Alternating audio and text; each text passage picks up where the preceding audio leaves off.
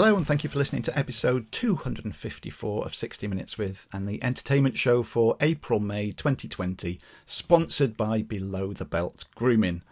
I'm Dave, and as always, I'm joined at a very long social distance by Chris. Hello. Hello. How the devil are you? I'm not too bad. I'm a bit, actually, I could do with some Below the Belt. I'm a bit sweaty at the moment in here. It's hot, isn't it, at the moment? And I'm in here, and I've had to shut the windows and everything because the fish and chip van's around, and everybody knows the noise that makes. And, shut the door, and it's like a little oven in here, and I'm getting, bits of me are getting quite sweaty. And we've only just fucking begun. God knows what it'll be like by the end of this. Yes, you definitely do need them. I've said many times before that, how good they are. In the past, I've tried talc, put a bit of talc on the old taters, and that's okay. But, having a cream that is just this kind of magic that just kind of, the thing is, you'd think cream would stay kind of like creamy, and it would be moist type. Yeah. But whereas, like, obviously talc is like powder, isn't it? So you'd understand how that would absorb sweat, ball sweat in particular. Whereas it's amazing, and also one of the best things about it is that it smells nice too. If sometimes have a little scratch, or you're pulling your pants up after you've had a pee or whatever, and you think, oh, that smells quite nice. And it's not, sometimes I've done it in the past, but you scratch your balls or your arse and you have a little sniff and you think, oh God. But it's actually it's a pleasure to do it now. It's kind of one of those things where, you kind of, if you do a fart or a shit, you can appreciate it, can't you? If somebody else does it, if you walk into the toilet and it stinks from someone else, you go, fucking hell, that's terrible. Whereas if you do it, you become quite proud of it and you think, oh, that's quite good. What did I have to eat last night? So it's kind of like, you kind of have a scratch of the old bollocks, and men do this, I think, because men are dirty. And you have a little sniff and you think, oh God, that's a bit rancid. But if you put a bit of Below the Belt on, you don't have that anymore. You just think, oh, that's quite fresh. I quite like that. So, well, mate, I taught in a prison for 2.5 years, and the men there constantly had their hands on the cock and balls all the time. I think there's an untapped market for Below the Belt in prisons worldwide, I think. Yeah, I don't get that. Sometimes you see people. We've had this conversation off air, but if my kids don't shut the fuck up, I'm going to go and twat them. So, what I was going to say. Yes, I've never understood that. You see it sometimes, people walking down the street with their, usually younger people, and you see them sort of like with grey joggers on, and yeah, that's the one. They've got their hands down the front. Like, why? What are they doing? Are they touching the knob? Are they just resting it there? I genuinely don't understand that, and I think this is the old man in me. But also, it's just, why? It's not. I don't get it. If somebody out there can explain what that's all about, then I don't know. Yeah. Is it some sort of comforting? I don't know. It's when they came up to you, you'd see them walking along, like just cupping the balls, and then they'd walk up to you and then want to shake hands or something. It's like, no, thanks. No, you wouldn't even want to use a pen after they've held it. It's like, no, thank you. It's not too good. But with summer about to begin, obviously Below the Belt, now's the time to jump on in and buy their products. Every entertainment show, we keep saying how great the products are. I think it's time that the entertainment show had a Below the Belt ditty. And I think our listeners are the people to ask. I think if anybody can come up with like a 10 to 20 second Below the Belt, sort of fresh ball kind of thing, sort of ditty, send it to us, email it to us. And I'm pretty sure that if we get in touch with our friends at Below the Belt, the one that we pick, or they pick, whatever, can be rewarded with some Below the Belt grooming products too. I think people should get their musical heads on and make us a little 10 to 20 second ditty, and we can play it at the start of the show for our ball talk, can't we? Yeah, that would be cool. Because I remember when you did something similar when you were doing the 80s Picture House, and you asked people to send in like their own clip, didn't they? You know, they're sort of like musical insert for, was it the movie pick or was it something? I can't. Oh God, what was it? You'll know. And somebody did. You know, I thought that was really awesome. You know, yeah, it was a good one. I'm saying. Somebody can. I'm sure there's somebody, at least one person out there that can give it a go. 10 to 20 seconds. Yeah. You can do all that shit on your phone these days, can't you? And, you know, just come up with some jingle. You know, have a little. You could sing something, couldn't you? I'm trying to think of something off the top of my head. Look after your balls. Something that rhymes with below the belt. Felt. Yes. Felt. Like, if you ever want to get felt, then get some below the belt. There we are. The standard has been set right now. That's what you've got to be, folks. Yeah, there's got to be some like musicians out there who, you know, play the guitar. I know one who's on our podcast crew. I'm sure he can write a song about, you know, you looking after your balls. Yeah. So get them sent in, folks. You know the email address. Give it at the end of the show, and whichever one we pick. I'm sure below the belt, because they're very kind giving stuff away, and get some of the products. And they've got a great sense of humour as well, so don't worry if you want to be a bit risque. I mean, their latest slogan for their products is Naka Laka, which I think is great. Oh, that's awesome. Yeah, that's very clever. I like that. See, I like the sort of like, you know, looking for different words for your nuts and bollocks. We don't use nuts particularly. That's more of an American thing, I always thought. Like bollocks, you know, obviously, and taters. I love that. Taters are good. Plums. Yes. Yeah. Conkers. That's a good one. There's more words, though, for male genitalia, like with cock and balls, than there is for female, isn't there? There's so many words for your cock. It's just incredible. I mean, why is that? Why have we got, like, more different, a variety of words for our genitalia than women have? Because we're more important, Dave. That's why. It's a silly question. Of course. It's obvious now you've said it. I'll just make sure to be not within swiping range of Tina whenever she listens to this episode. Yeah. Yes, just I'm safe, but obviously you're not. I will say as well, I'll take this opportunity. This is the first, because we've been pumping out the podcasts. Because of that shall not be mentioned, we've been, and this has been good. We were talking about this off air. It's been therapeutic that we've got this creative outlet that we can do, and we've been doing it. We released 10 shows in March, 10 in April, and there's going to be, I think, 11, maybe 12 released in May.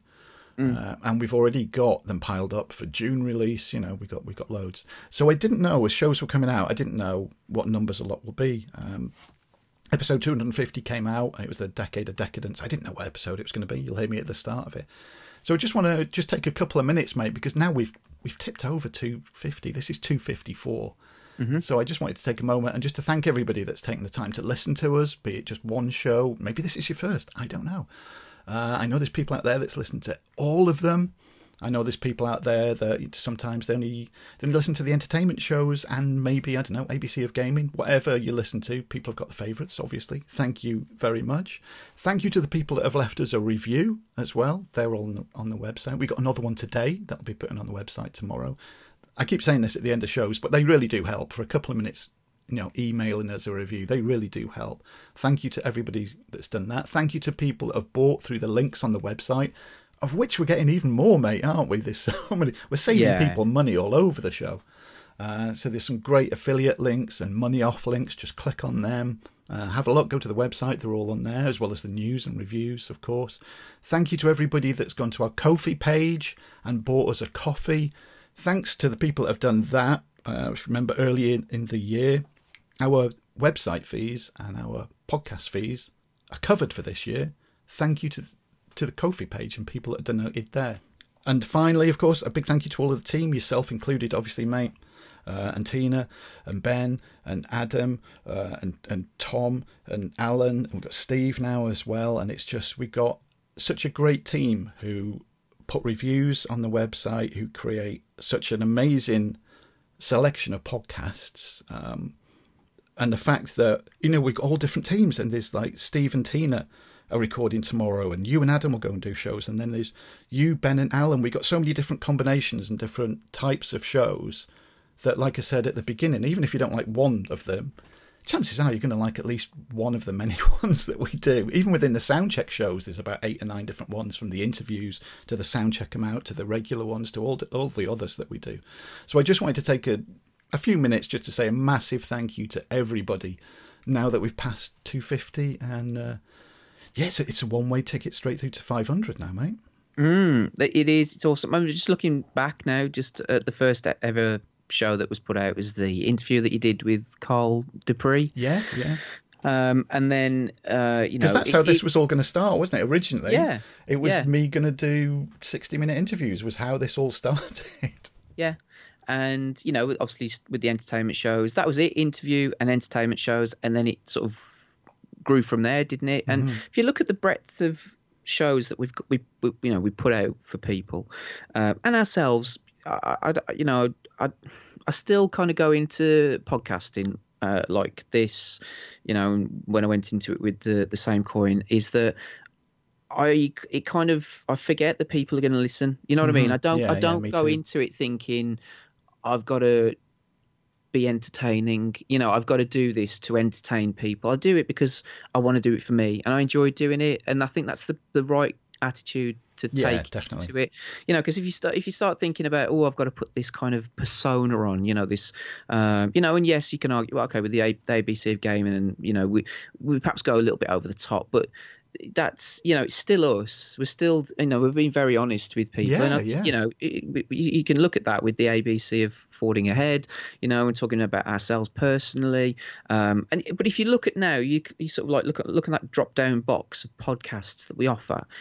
It's amazing, really, to think about it, and how it's grown, and the reviews. I'm coming up to 200 reviews. I know I don't do as many as you or Tina, but on our just quick calculation here, there are 975 reviews on our website. Wow.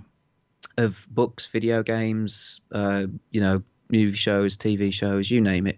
That's mental. And 5 years, 5 years, isn't it, that we started this? I mean, I'm privileged it'll be 6 years in September. Will be since episode 1.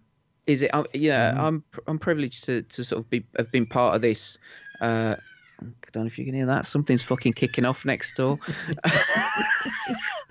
I'm privileged to sort of be part of this from the start, and I still remember that time when you asked me over a game of Pure Pool on the PlayStation, sort of like floating the idea with me about starting up the podcast and starting up the website, etc. And who knew that it would grow into something like this?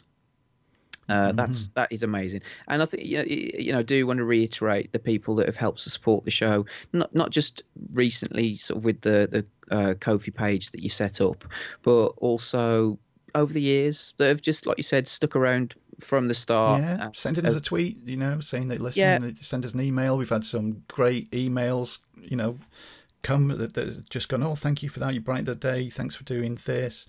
Made some good friends from it. People that were, I say, just a listener. I'd use that in the, not in any kind of derogatory kind of sense. But now I've got them on my WhatsApp, and I'll talk to them and send messages to them. And selling turnips with them. Turnips, yeah. But I think that's the thing, isn't it? And I think that's the right way to go about this, the sort of endeavour, podcasting, whatever you want to call it, is that we are there to help support each other, and that's the main thing, isn't it? We've kind of helped out other podcasts and people. You helped me and Tom when we started 80s Pitch House, when you guys were starting the same coin, and I remember reaching out to you and you helped us start up. And it's weird because I was talking to Alan earlier on about sort of how Adam became part of the same coin, and I haven't told him yet, but that's a really cool sort of story as to how Adam joined the same coin, and now obviously Adam's joined us and has been part of the ABC of gaming, and now the Spotlight reflection shows, which I have to say I'm really enjoying doing those. They're brilliant. I love all the shows that we do, but just kind of going back and rewatching movies that we loved when we were kids. I love doing those.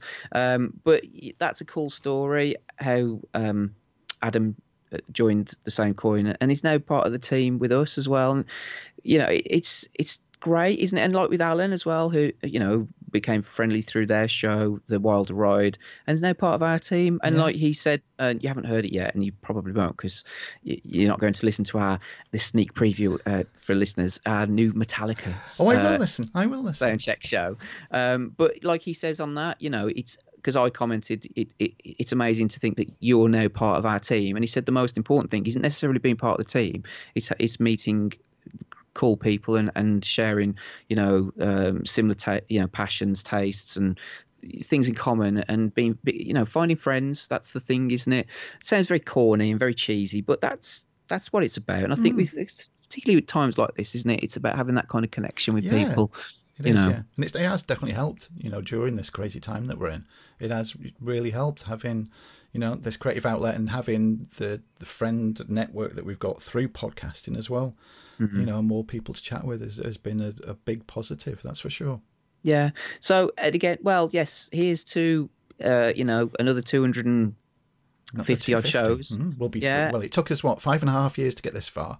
The way we're going at the moment, a couple of years, mate, we'll be done. Well, we'll have it done by the end of the year. Because the thing is, like you said, you've got shows backed up on your computer, that are waiting to be released, that are ready to go, and you're kind of trying to spread them out. I think you're doing like 3 a week generally, aren't you? We're doing 2 to 3. Yeah, try not to do more than 3. I'm trying to keep it to 2. Sometimes there's 3.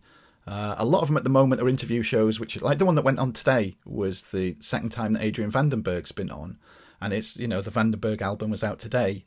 The next one's going to be the Clintcast. That's going to be released on Clint's birthday, which is in 2 days. So, and there's a few more like that are time sensitive for the release date. So obviously they've got to come out when they come out due to the date. The content in them isn't time sensitive, but the release date is. But then we've got, I'm just looking at folders full of shows now, and it's great that they're all ready to go, Which again, a little pat on our back, I guess, is just to show that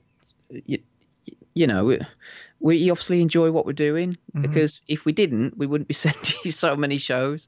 It's brilliant. It is. I've said many times before how much I enjoy doing this, and as I said, there is something out there for everybody. It's like an audible buffet, isn't it? There will be something that somebody will like. Said whether it's video games, old movies, kids movies from when you were a kid, Clint Eastwood stuff, entertainment stuff, interviews. There's so much there. The Rant Show. It really is. There's some really cracking shows that we've brought. And I'm saying that myself, but you know what I mean.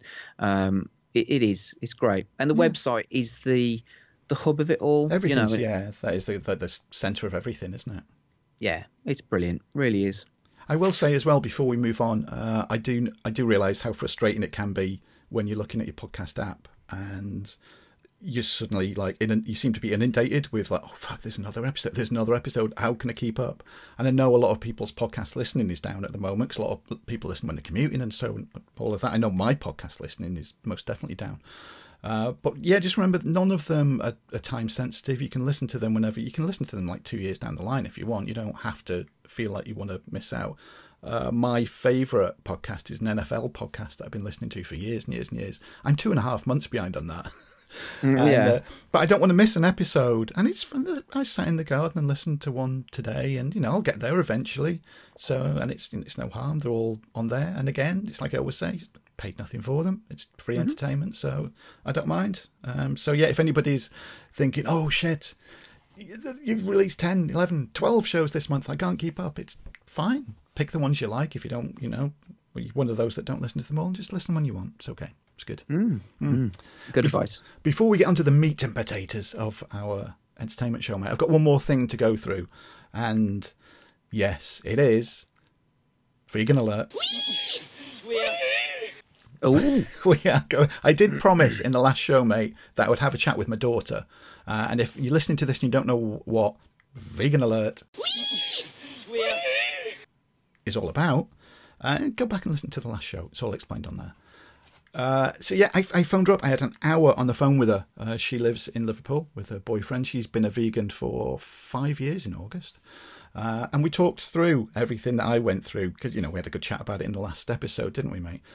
And she said, as a vegan, she agrees with it in principle, what this woman's doing with the reviews. But even Megan goes, she's going a bit too far. She's going a bit too far.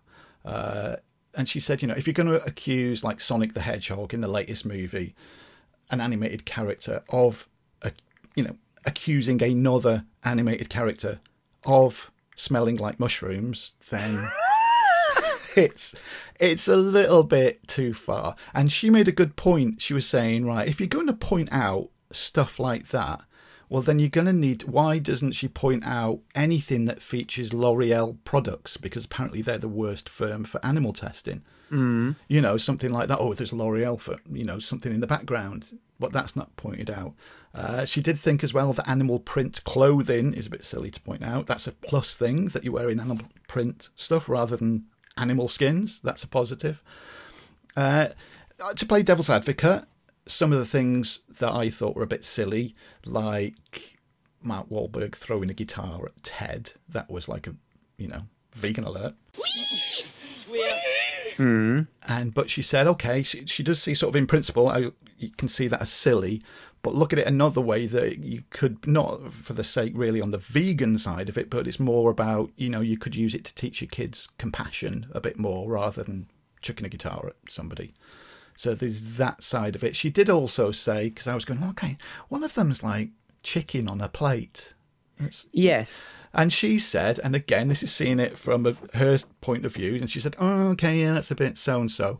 But she said, look at it this way. You say it's chicken on a plate. Go, yeah, yum, yum.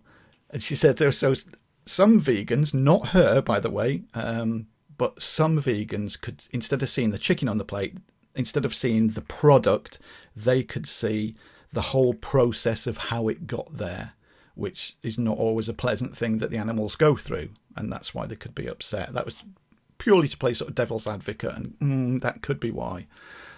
She said a definite no. Why bother with CGI characters at all, really, apart from... Because they're not real. Because they're not real. And, the example I said, because it's one in the latest Lion King where Simba and his dad are having a chat about talking...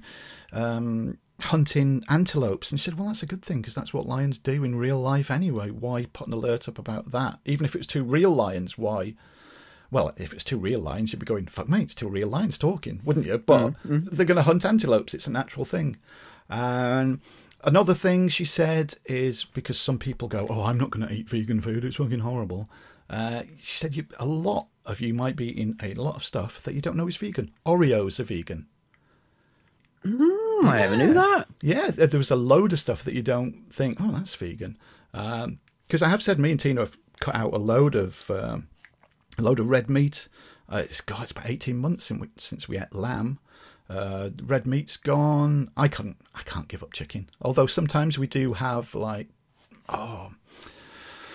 forget the name of the firm. But yeah, they're not chicken fillets. We have some of those. We've really cut down, but I couldn't go vegan. There's a debate. You like your meat? I do like some meat, mate.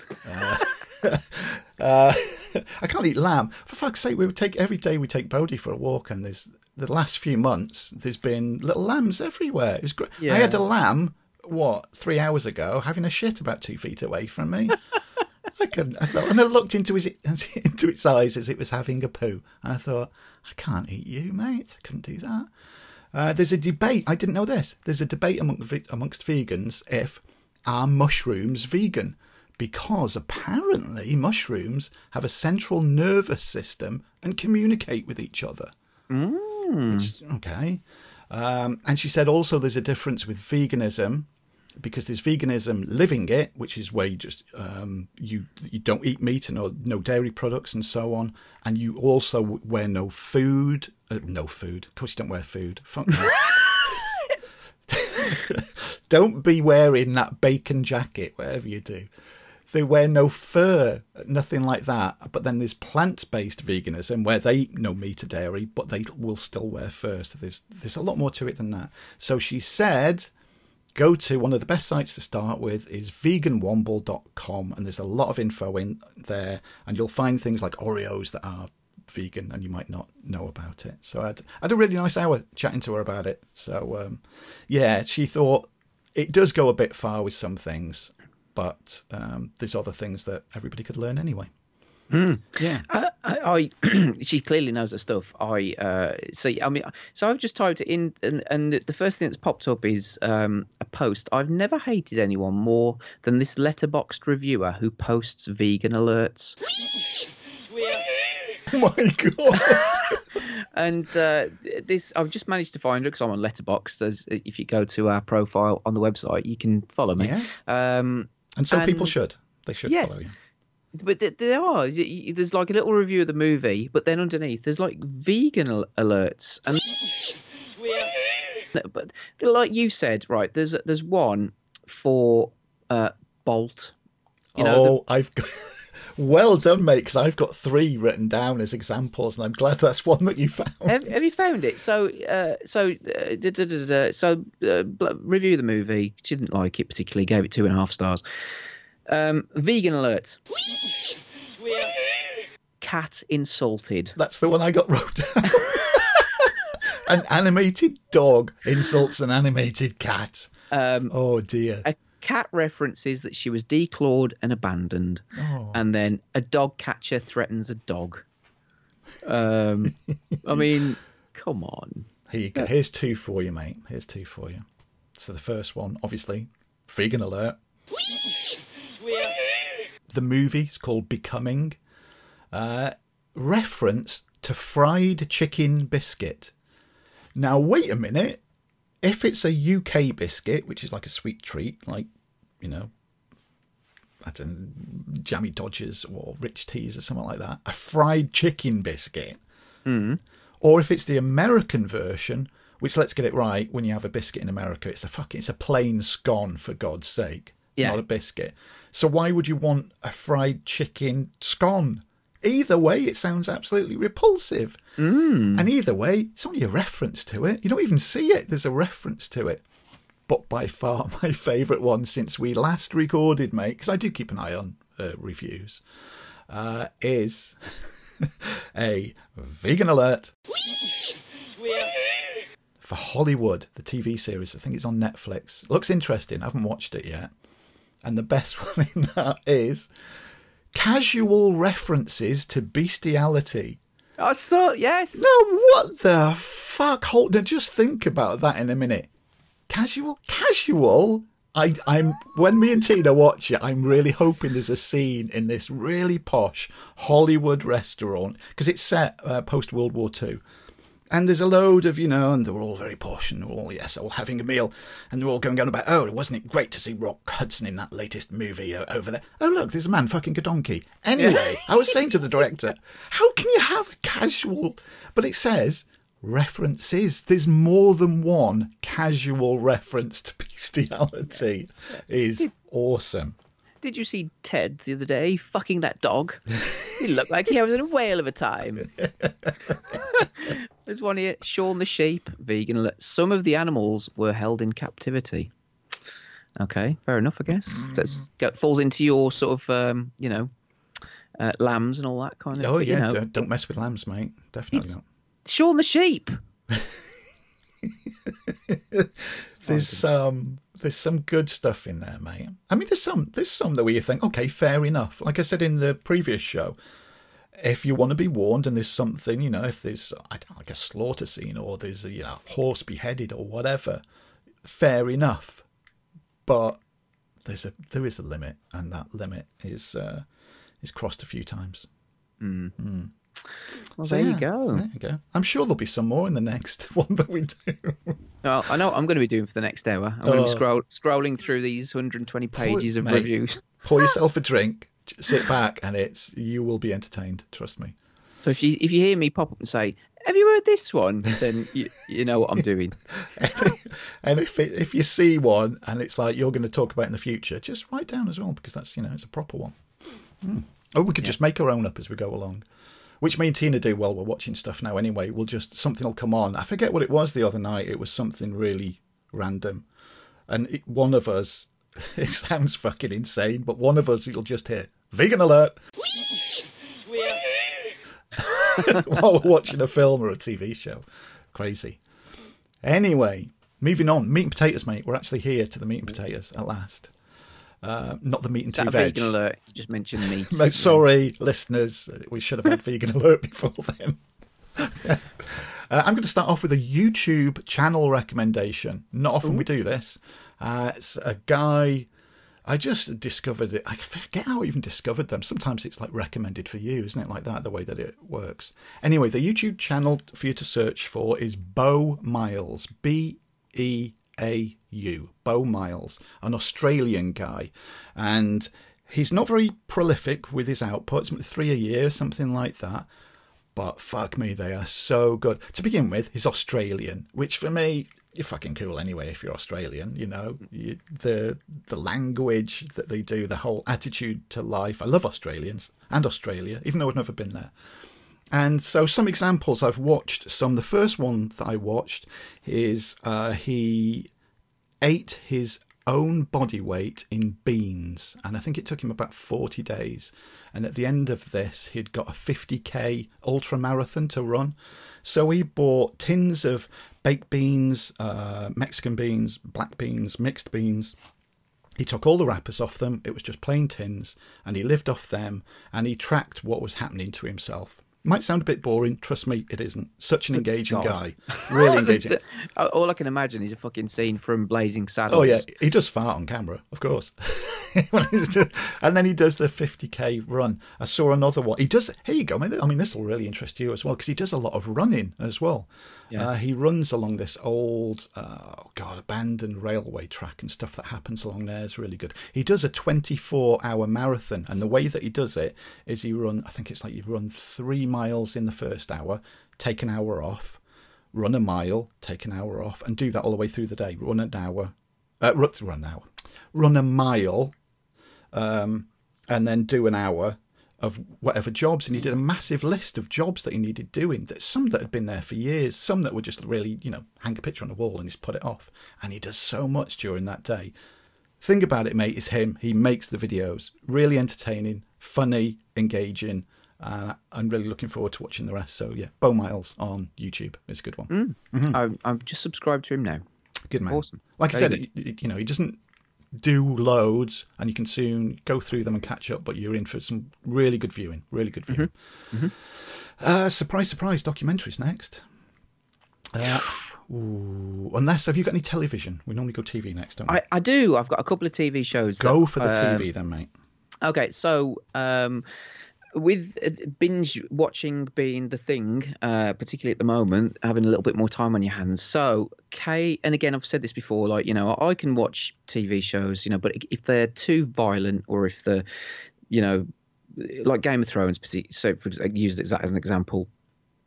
Kay watched the first series and then she turned off from it because it was too violent. It was too much for her. She just lost interest, and things like that. So I have to sort of try and find out what is going to work for both of us. Do you know what I mean? So like The Good Place, we recently finished that, and that was great. I mean, I know you said that you'd watched the last series, and everything fit into place. It just felt like the right ending to, so we love The Good Place. So now she will watch some things with a bit of violence and I guess sexual content, but nothing that's too over the top. Do you know what I mean? So I'm sort of putting it there that Game of Thrones is the top end scale of violence and, sex and all that kind of stuff. The sex she doesn't mind too much, but, so it's trying to find that balance, isn't it? Well, anyway, everybody's been talking about for some time now, Killing Eve. Have you watched any of those at all? I think Tina's seen them all, but you know me and TV, mate. Yeah, no, I know it wouldn't be your thing necessarily, but I can imagine Tina kind of sitting down and watching them. Do you know what she thinks about them at all? Yeah, she ever said? Pretty sure that she really enjoyed it. Yeah, so there's 3 series. There's the third one is on at the moment, and they're releasing episodes every Monday. And but we burnt through the series 1 and 2, which is on BBC iPlayer at the moment. And so it's about this if you like, investigator stroke analyst, who works for the British government, and she gets drawn into this investigation about this assassin who is flamboyant and kills people in interesting ways, and so it's about tracking her, and she's. So the investigator is played by Sandra Oh, and the hit person, assassin, is played by Jodie Comer, who plays a character called Villanelle, and Sandra Oh is Eve. And it's all about their relationship as it kind of develops. Now, what I would say about it is it is funny, it's entertaining, it's darkly funny. It reminds me a lot of Dexter, which I think you may have watched a few of those episodes when that came out. Yeah, I think I watched 3 episodes. Again, yeah. Tina loved that as well. Yeah, so we like that as well, and that was again similar in terms of its theme. Darkly funny, like quite brutal in places, but I think that what makes it are the performances and the the script. It is really funny and it's really sharp. The acting's really good in it. The performances. I mean, everybody focuses on Jodie Comer, who's in real life a Scouse. Got a really thick Scouse accent. If you ever hear her, there's like interviews of her on Graham Norton and other TV shows. She's a bit like Stephen Graham, who's got a really thick Scouse accent but can just turn on a different accent like that. You know what I mean? She plays a Russian in this, and but then she can speak other languages. She'll be Portuguese, she'll be French, she'll be Italian. She'll just switch between accents like Russian and British, like posh British, and it's really fascinating to watch, kind of how it happens, and it's really good. It's really cool. But then, so she kind of steals the, if you like, the scene initially, because her character is killing people, you know what I mean? And she's funny about it, and she's kind of, it's about kind of figuring out her psyche and everything else that goes with that. But then Sandra Oh is really kind of good in it as well, but in a quieter way. But as the series progresses, you can see, and their relationship starts to develop, and how things happen and plots twist and all that kind of stuff. It is good. It's really good. It's not the best TV show I've ever watched. Some people are sort of like going mental over it and everything, and it is very good, but it's more sort of, it's not. I always hold The Wire as the sort of the gold standard for TV shows, in terms of intricate plots and character development and characters and acting and all that kind of stuff. I always hold that as high in there. No, Breaking Bad to a certain extent, although that felt a little bit soap opera in places, and but anyway, but there's all that. This is really good. It's just entertaining. It's 40 minutes and 42 minutes an episode, and you can just kind of, it's not. You don't have to pay really close attention to it in as much as, that's what I'm saying. It's kind of, that's the difference. It's more entertainment as opposed to, kind of a really serious kind of piece. It's good. It's really good. Fiona Shaw, who plays Caroline Mertens, she's like at the head of the department that's investigating the assassin and everything. She's really good as well. It's just full of really strong performances and a really funny, interesting storyline. And it's very good. So we're watching that. So we've, let's say, burnt through 2 series, and we're now bang up to date. And it's one of those where, you binge watch something and then you have to watch it as it happens, and it's like, oh, I just want to watch them all. But no. So anyway, Killing Eve, really enjoying it. And then I've talked about this before, but on Amazon Prime, there is a TV show called Bosch, which I've mentioned, and it stars Titus Welliver. The 6th series at the moment. We've watched the first 4, and then we kind of had a bit of a break from it. They tend to release them every year. It's been going since 2014, and he plays a detective called Harry Bosch, former army veteran, and he's a no-nonsense investigator. He's kind of nicknamed the Grinder. He will go through evidence, with a fine-tooth comb, over and over and over again. But based on the books by Michael Connelly, and I've listened to one or two of the books, and the way that the TV shows are structured is that they will take usually 2 or 3 parts from separate books and kind of stitch them together. I mentioned The Wire earlier on. There are lots of actors that have been in The Wire, and other HBO TV shows that are in this. So it's got that kind of seal of, that stamp of quality. But it's really good. We've watched episode 5. Series 5. We're on to series 6 now. And again, it's one of those that each episode is between 40 to 50 minutes. It's not one that you can say, it's at a set length. They tend to vary, but it's great. The performances are really, really strong. It's one of the best cop shows I've watched for a long time. In terms of the story, the kind of police procedural aspect of it, but then how it weaves other plot lines into the main story, and then they'll fade off into the background, but then they'll come back. It's really dense and layered. And then what I'm really enjoying about it is, and you'd hate this because of not TV shows, is that each series has a link to the next, so you can kind of see how things develop, and how maybe a small, tiny little kind of incidental plot then weaves its way into the next series. It's really cool. I really, really enjoy it. I love the character. I love Bosch. Like I said, he's no nonsense. He's very driven in terms of what he does when he's investigating. He's got a slightly softer side because he's got a daughter, but that doesn't come out very often. What I love about the character and how he's portrayed is he's got, like I said, very strong sense of duty and honor and solving things, and righting wrongs and all that kind of stuff.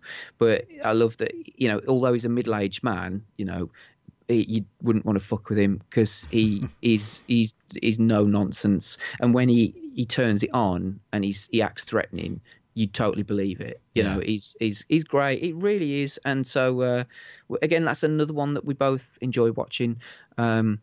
It's not sort of like one of those like whodunit kind of shows, if you know what I mean. Like, it's more of a police procedural, and that's why I said it does feel like a bit like The Wire, in as much as you follow these characters and their relationships and everything that's going on.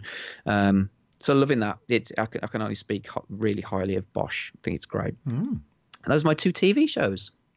Excellent, mate. Excellent. You're into got loads. That's the thing with a TV show, isn't it? You've got like hours and hours of viewing there, haven't you? You're never stuck for anything to watch. Yeah. And also Lance Reddick, who is one of those actors that you've seen in stuff, but you wouldn't necessarily know him by the name. He has got the most amazing voice. Even my wife kind of goes a bit weak at the knees for his voice. I first saw him in Oz, which was a TV show, again, HBO, which was set in a prison. And, and he's been in a number of things. He plays a character in Destiny. I don't know which one it is, but he's one of the ones that you talk to. And he has got the most amazing voice.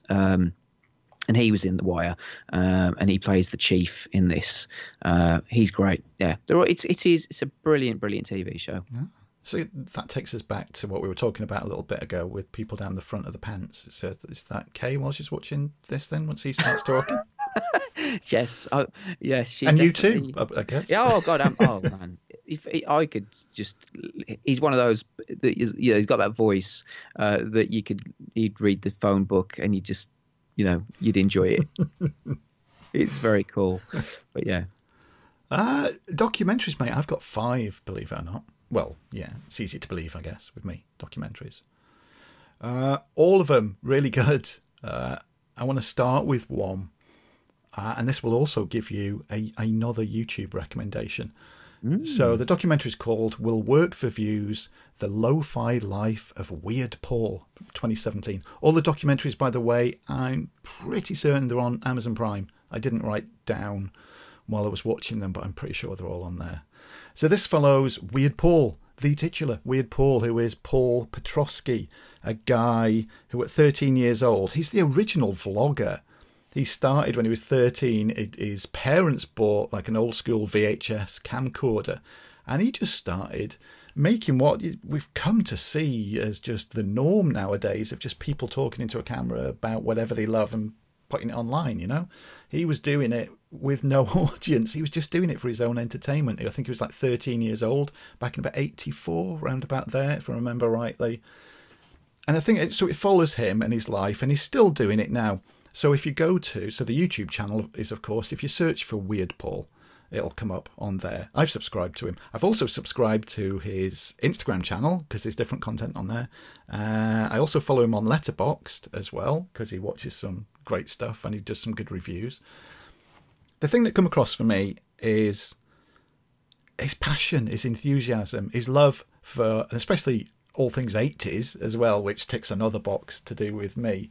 He does the videos that he puts on YouTube. He still uses an old school camcorder. So they've got like tracking lines across the bottom and it's in 4:3 ratio. And, you know, it's an old school editing.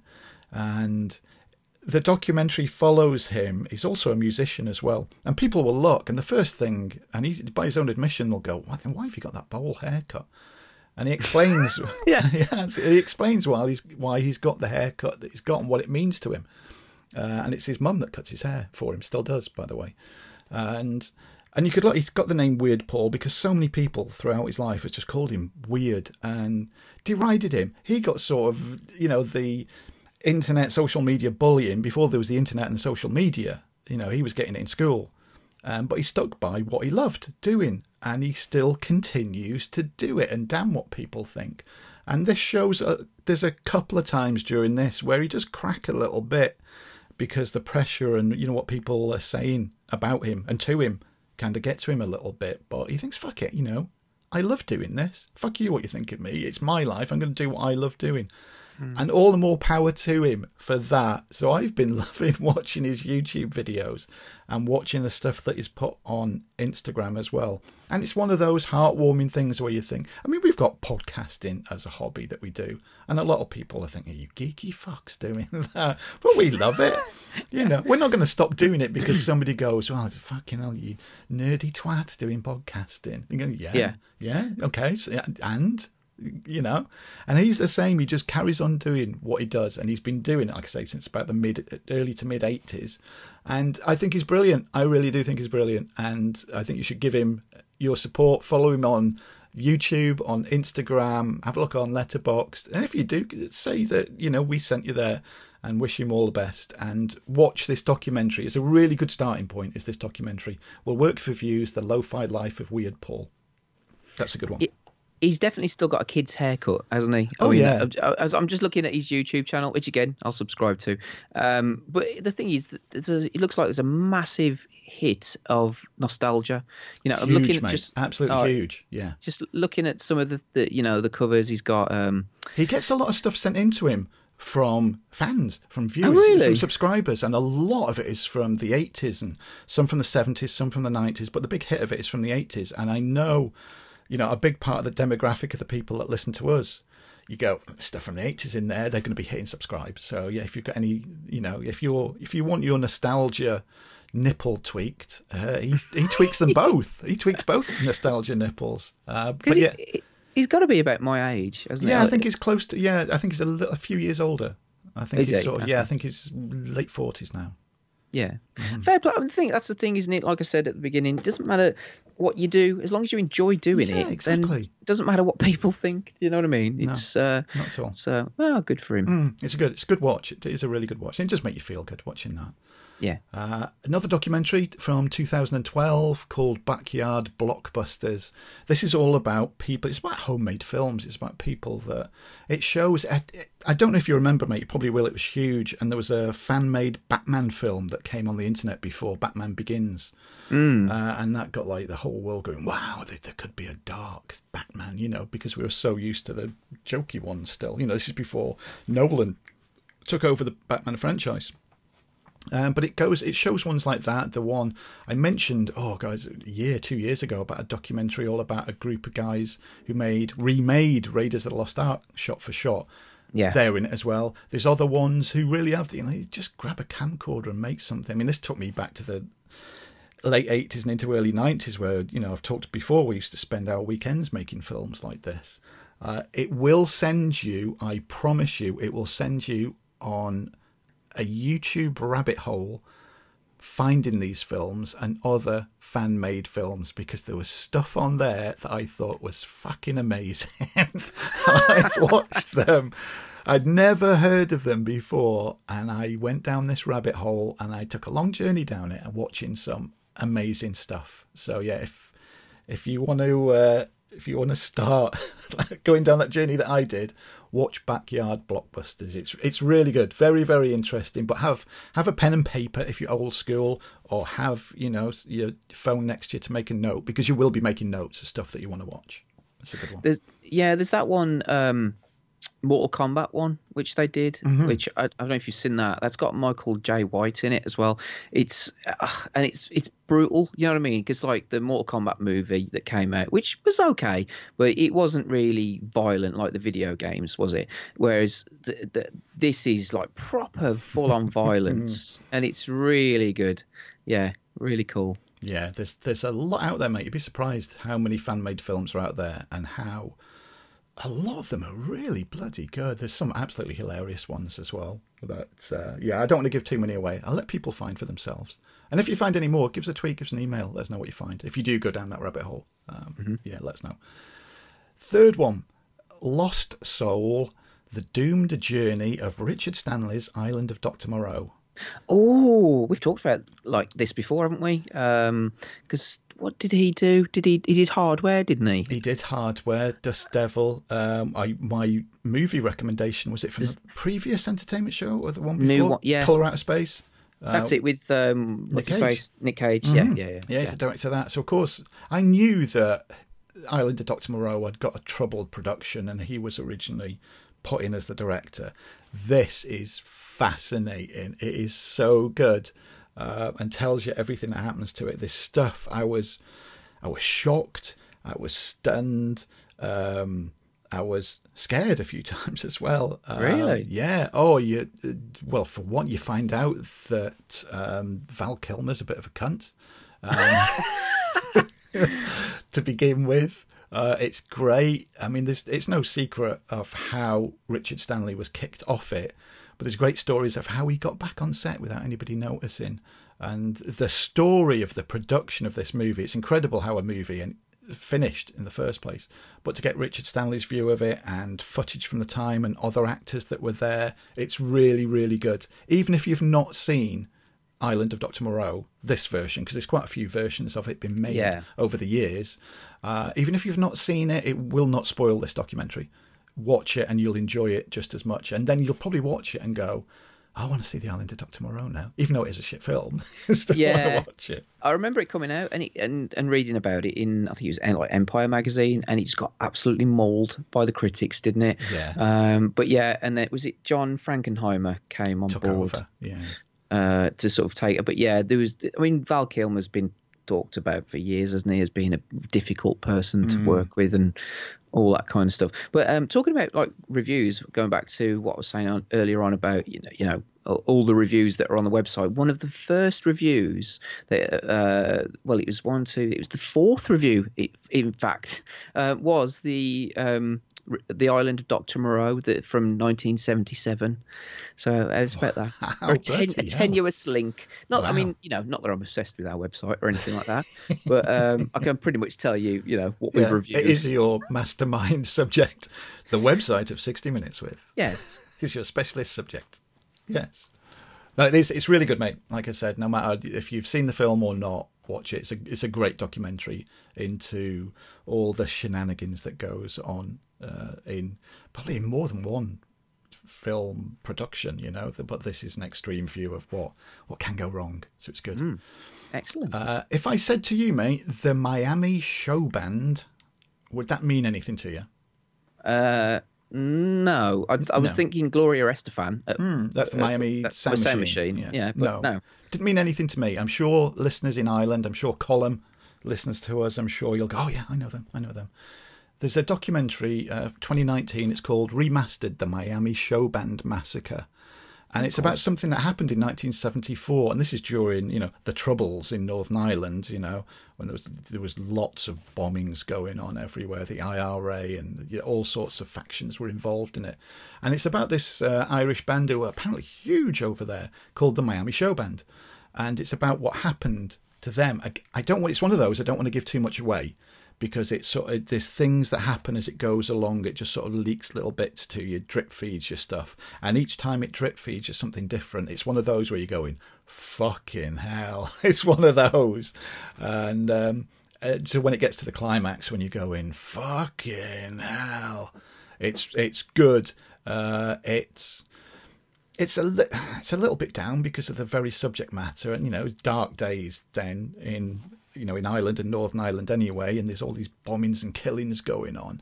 It's a really interesting story, considering that me nor Tina knew anything about the Miami Show Band. We were gripped by it. It's one of those that grips you right until the end. And yeah, it's one you're probably going to have to get the tissues out as well. It's a little bit emotional in places, especially one particular guy and his story and what happens and the way that his life has gone. It just shows you that, you've got your life, and then just in a split second, your life that you thought you got planned just goes off at the whole 90-degree angle in a direction that you've got no idea about. It's really good, mate. Very, very good. Oh, wow. You've been hitting the documentaries hard again, haven't you? No, me and documentaries, mate. The last one, and it's my documentary recommendation, and it's Jane. It's just called Jane, from 2017, and it's a documentary. And again, this is somebody, if I say the name to you, Jane Goodall, would that mean anything? No, didn't to me either. But she's a scientist who works primarily with primates, and she was being filmed back in, I think it was the early 60s, and she went to this island and was studying these chimps. And this was way back when women didn't do that sort of thing. She was a pioneer of what she did, and there's some brilliant footage of her from during the early 60s. It follows her life, and she was in her mid-20s then, maybe early 20s. So there's some great, it's 8mm footage of her, and it shows her journey all the way through, but it's intercut with her now, and I think she's in her late 80s now. So it intercuts between the two. So you see her, as say 24 for the sake of argument, and then late 80s. Her life, mate, is amazing. Absolutely amazing. And the stuff that she did, the stuff that she saw, the sacrifices that she had to make to follow her dream and do what she wanted to do. And there is this one heartbreaking bit in this. Vegan alert. To do with the chimps. I was almost in bits. I was going, oh, fucking hell, no. Yeah, be careful, kids, watching it, just for the sake. It's nature, shit happens in nature. You know what I mean? And it doesn't sugarcoat it. But it's about her and what she did. And she is such a good person and has had such an amazing life that I'm going to watch it again. It's one of those that I thought this was so good. And yeah, just it's a bit of a pain to search for, because if you're putting it into a search engine and you just put Jane, it'll come up, with actresses' names and all this kind of bollocks. Yeah. It is hard to find. So if you put Jane Goodall documentary or whatever, and it was made in 2017, that's my documentary recommendation of this episode, mate. Definitely.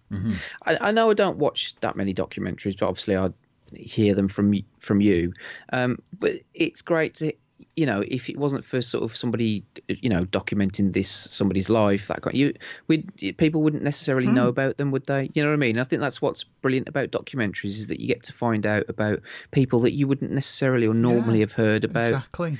Which I think is amazing. Yeah, it's really good. It's got everything, this one has. It's got everything. I was just glued to the screen all the way through. It's only 90 minutes. Doesn't outstay its welcome, and it's got everything that you want in the documentary. Shall we? Fabulous. Move on to movies, and I'll have a listen to you for a bit now, then, mate. Yeah. So I'll go through these very quickly then, because last time we did a show, I've sort of been talking about watching films with my daughter. You know, she's 7 years old now. She's coming up to 8 in June, so kind of can sit down and watch sort of like a bit more grown up stuff with her. Not like fucking Terminator or RoboCop or Evil Dead. Get her on Evil Dead, man. Come on. Things that I would have watched when I was her age. But you know, but sort of like stuff that, I guess, introducing her to films that, you know, like the Marvel films and things like that. Do you know what I mean? I think she's old enough now that she can watch stuff like that. So we've been going through a lot of films that from the 90s, really. You know, the like Jurassic Park. Yeah, we watched that together the other day, and I haven't seen Jurassic Park properly since I first watched it at the cinema back in 1993. Oh wow!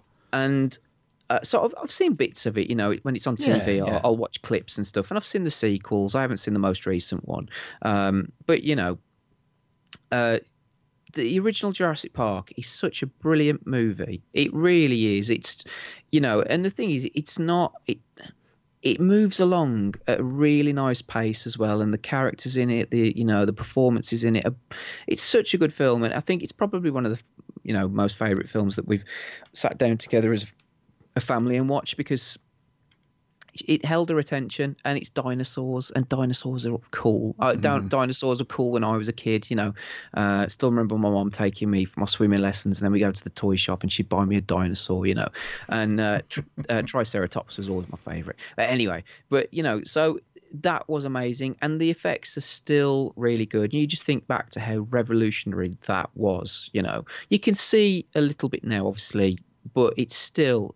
And I think what makes that film work so well is the mixture of practical effects and digital effects, you know, because there was a lot of practical stuff on the sets, you know, with the raptors, you know, when they see that Triceratops and it's ill, you know, it's a model, you know, it's not a CG. And I think that's where we've said this before.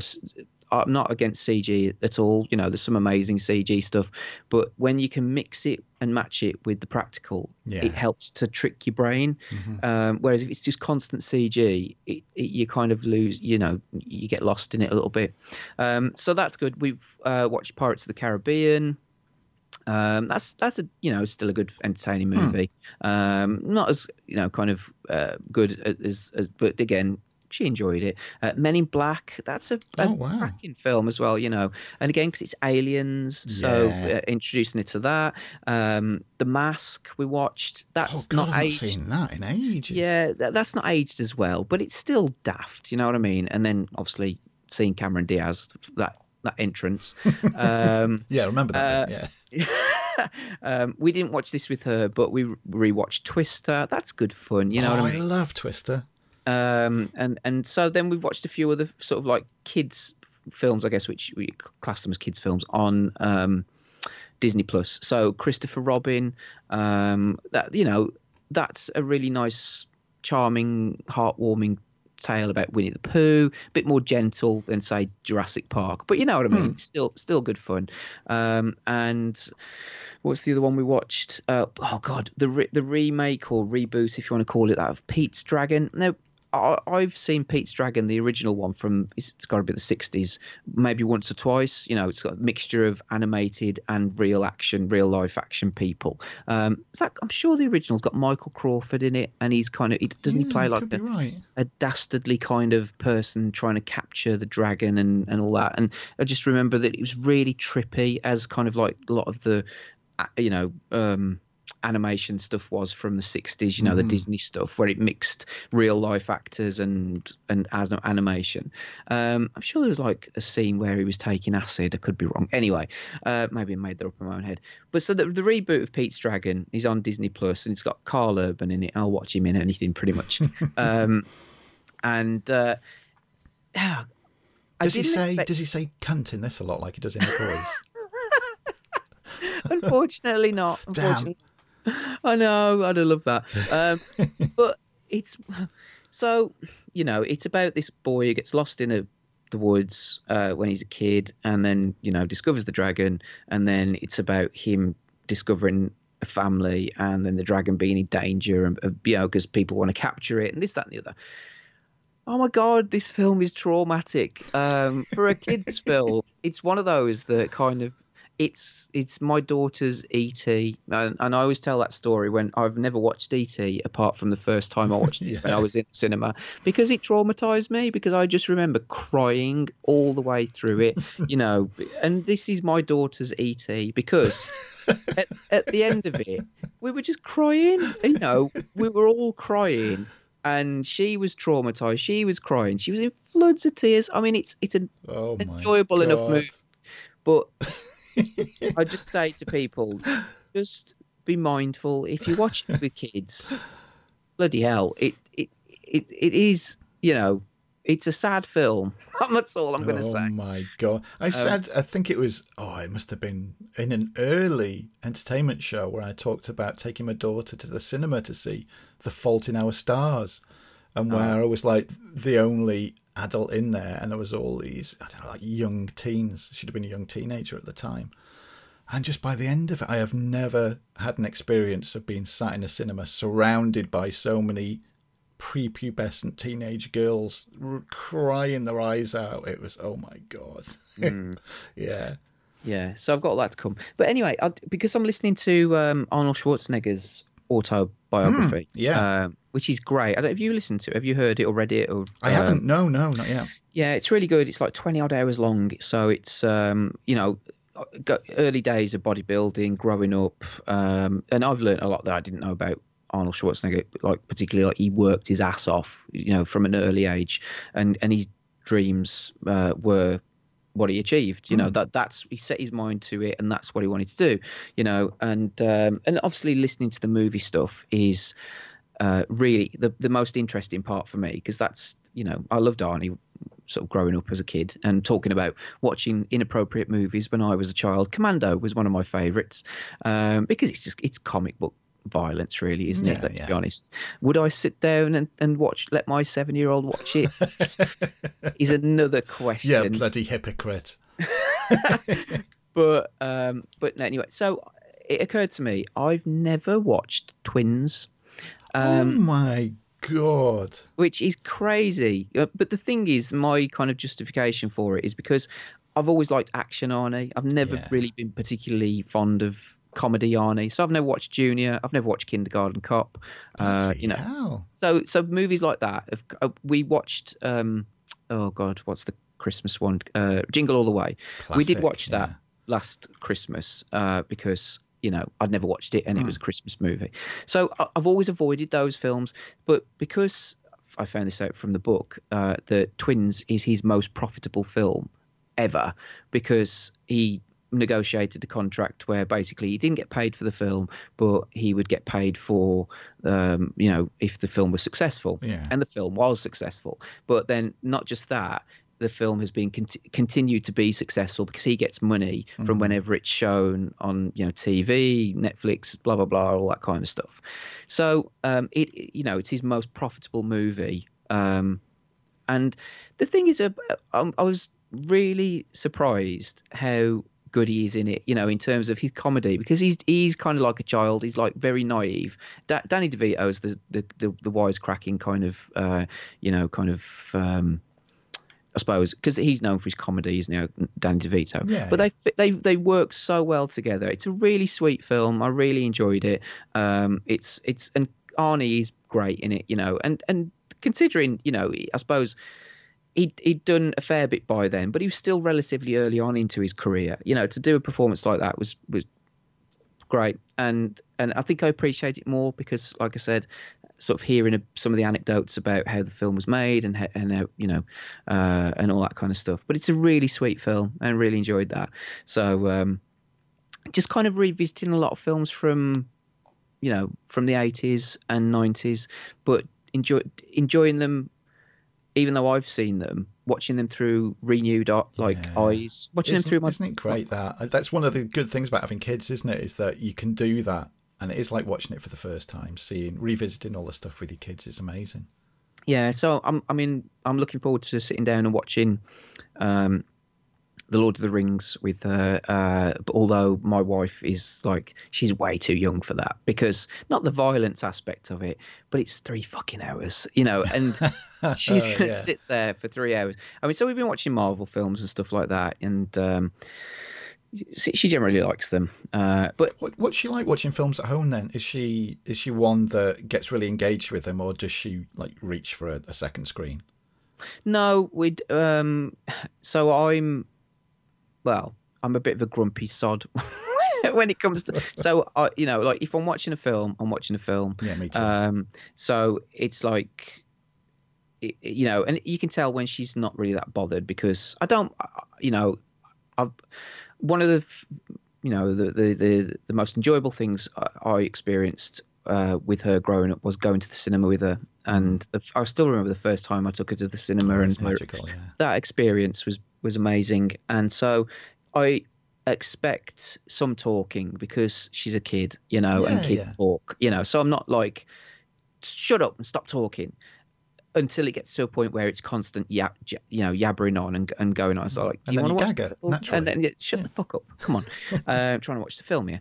And so, but no, it's like, so I expect it to a certain degree, but then when she's talking through the films, like, that's kind of cool as well. So she doesn't go, we don't sort of like let her have the iPad or whatever whilst we're watching a film. If we're sitting together as a family watching a film, we sit together. The challenge that we've got is that we have to tailor the films as well, because we got a 3-year-old. So it's then like the 3-year-old will say, like Sophie will say, do you want to play dolls?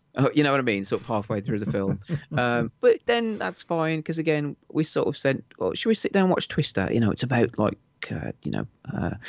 tornadoes and all that kind of stuff, and it's a disaster movie and all that. It's selling it to her. There's a cow flying through the air. Yeah, there's trucks flying through the air. There's all sorts, and she tuned out really quickly, to be honest with you. But the thing is, and I can understand that, because it's not constant action. The last sort of 45 minutes of that film is constant, and it's spattered throughout with kind of bits and pieces of destruction. But that's really good. Lovely to see Bill Paxton on screen. It's a shame that he's not with us any longer. Yeah, it is. But and particularly as well, like leading the film. I mean, I wrote a little review on Letterboxd about that, and it kind of it just reminded me of Backdraft, in as much as that both fairly light on story, but they've both got a brilliant ensemble cast with really strong lead performances, and the actors make the most out of the material with sincere performances, and they also manage to make the elements, the sort of like, obviously it's the tornado or whatever and it's the fire in Backdraft, they give them personalities, almost making them like part of the film, like with the sound effects of the twister coming in, makes it sound like it's a real thing, like it's really threatening and really sort of like, it's destructive, and they do that with the sound in it is great. So but there you are. Those are the sort of the older films. I'll talk a little bit about some of the, can I talk about a few dollars more, seeing as you've released a I'd love to hear what you think. God, you're like fucking prolific with those now, considering you didn't release one for months on end. That's it. It was like, it's like when you're constipated. Once you got the first big bit out, the rest comes out pretty easy. I know. So I watch this. I've said to you before that I'm not particularly into westerns as such. I've watched a few, and I like some of them, like Tombstone comes to mind as one of them. So things like that. And I've seen Unforgiven once, but Clint Eastwood, obviously, you're focusing on a lot. But the earlier stuff, and I'm watching these as you're releasing the shows. So as I said, there was a bit of pause. You did have a bit of a gap between Fistful of Dollars and For a Few Dollars More, and between For a Few Dollars More and The Good, the Bad, and the Ugly. Yeah, but so anyway, I watched For a Few Dollars More because the A Fistful of Dollars was the first one, wasn't it? Really enjoyed that. But the thing with that was it felt familiar, because there's been that was a remake, wasn't it? And then that's been remade. So it kind of, the story with that was familiar, but it was still really good. Really enjoyed it. But For a Few Dollars More felt like new to me, obviously, because it's kind of like a story that I'm not necessarily familiar with. And the introduction of Lee Van Cleef, who is cool as anything in it, and it's just. It was a really great film. I really enjoyed it. The music's great, and I can now understand why that trilogy of movies is revered as it is. Because they are great and just iconic. The music, the performances, some of the shots in it. It's just it's brilliant. It's really dark as well. Like the bad guy, and it's a fucking twat. He's really vicious. Particularly when he sort of captures one of the people that sort of got him sent down, and then orders his wife and kid outside to be shot. Yeah. But it's brilliant. It really is. And I've got the good, the bad, and the ugly is on Paramount, one of the channels that we've got. So I've got that recorded. So I'm but that's like 3 hours long. I didn't realise it was how long that was. Yeah, if it's the extended cut, it'll be just over 3 hours. Yeah, so that I've got that. But I mean, I was going to buy it anyway. In fact, I signed up to MGM, which is one of the. On Amazon. Yeah. You get to Amazon. That's the thing that it annoys me a little bit, is that they splinter off all the different studios, and you have to then sort of like subscribe to them, don't you? But anyway, so I was subscribed. They did like a 14-day free trial, so they've got all the MGM movies. So, but for a few dollars more was on there. So, but I really loved it. I thought it was great. And what I love about the Clint cast, it's obviously going to evolve with the introduction of some of the more modern movies, shall we say, that Clint was in, but the westerns, I'm really enjoying discovering that genre, and it's great. It's something that I've not really experienced before, but I'm loving it. It's good with the Clint cast. It's like with the Dollars trilogy, these are films I've seen so many times. Well, in fact, all the Clint Eastwood films I've seen loads of times, but the Dollars trilogy especially so.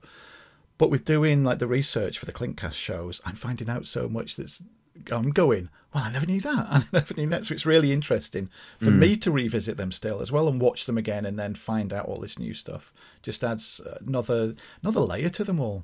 Yeah, and that's what I'm saying about the Arnie documentary. Is like, if you know some of the stories behind the film, it just makes you appreciate it a little bit more, Yeah. So, but anyway, I've rabbited on for a little bit. So I do have a couple more movies to talk about, but you go ahead. Okay, well, I've got 3. I'll go through quickly and then I'll hand it back over to you. Well, you talked about crying before with everybody sat there crying. Yeah, me and Tina were a bit like that the other night as well. Because, well, we both, I think most people know by now, both me and Tina both lost our dads when we were at an early age.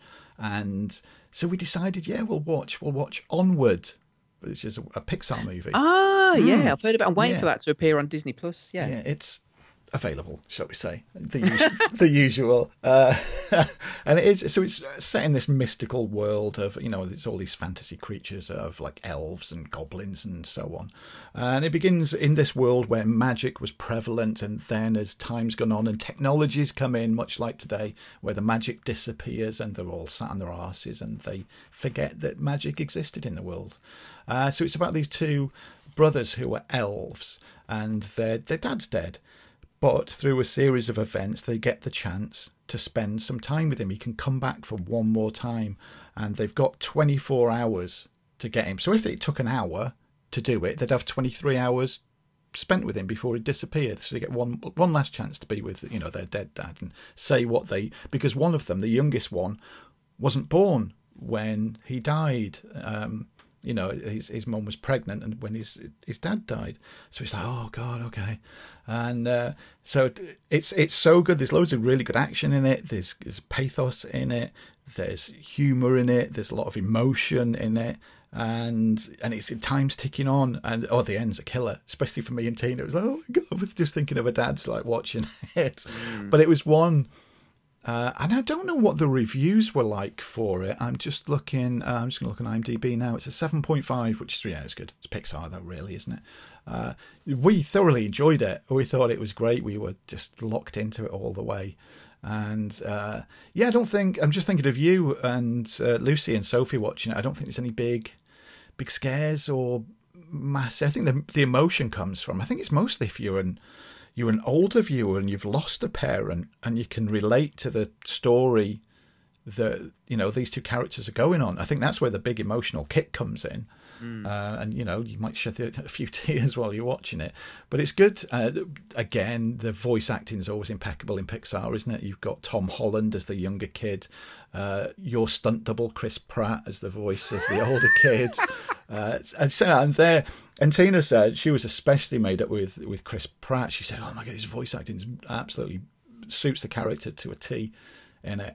And it's all the usual Pixar magic is in it, and it's really good.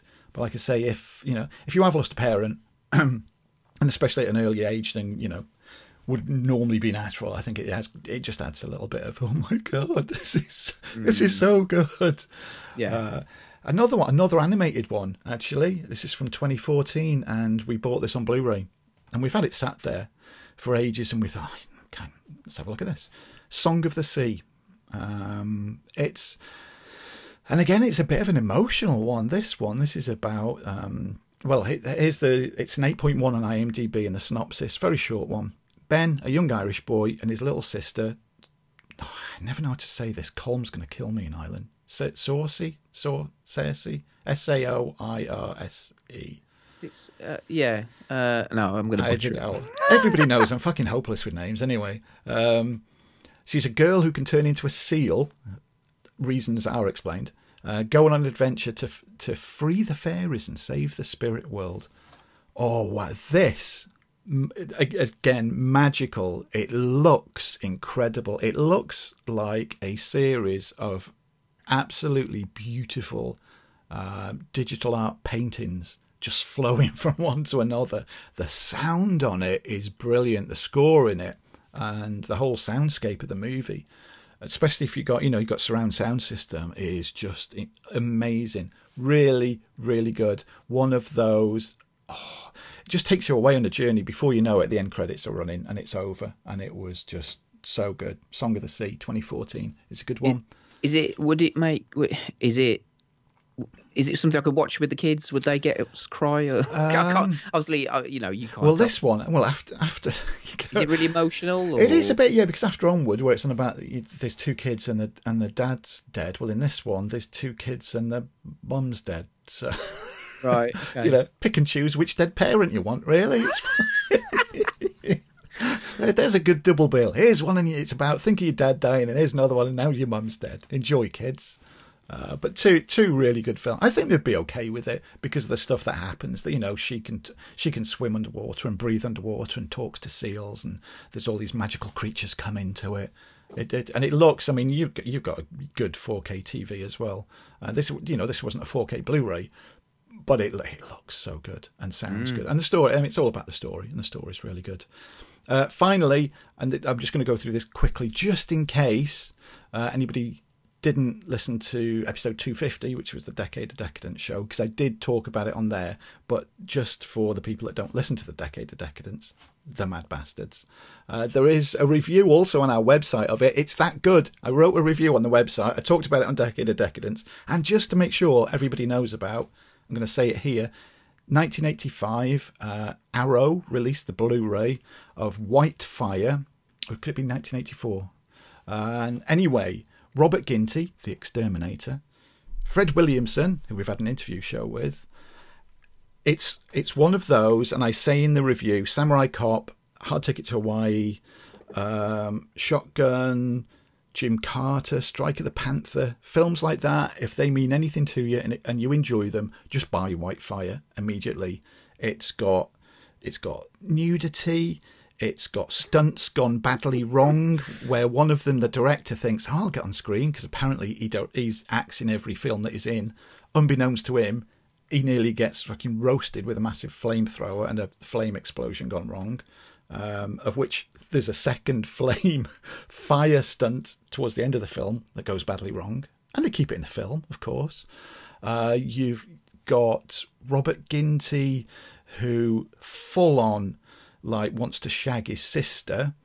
his sister in it has been swimming naked. This will give you a clue if you want to watch it. So Robert Ginty is there. His sister swimming in a pool naked. She comes out of the pool, wraps a towel around herself. Robert Ginty snatches the towel away from her.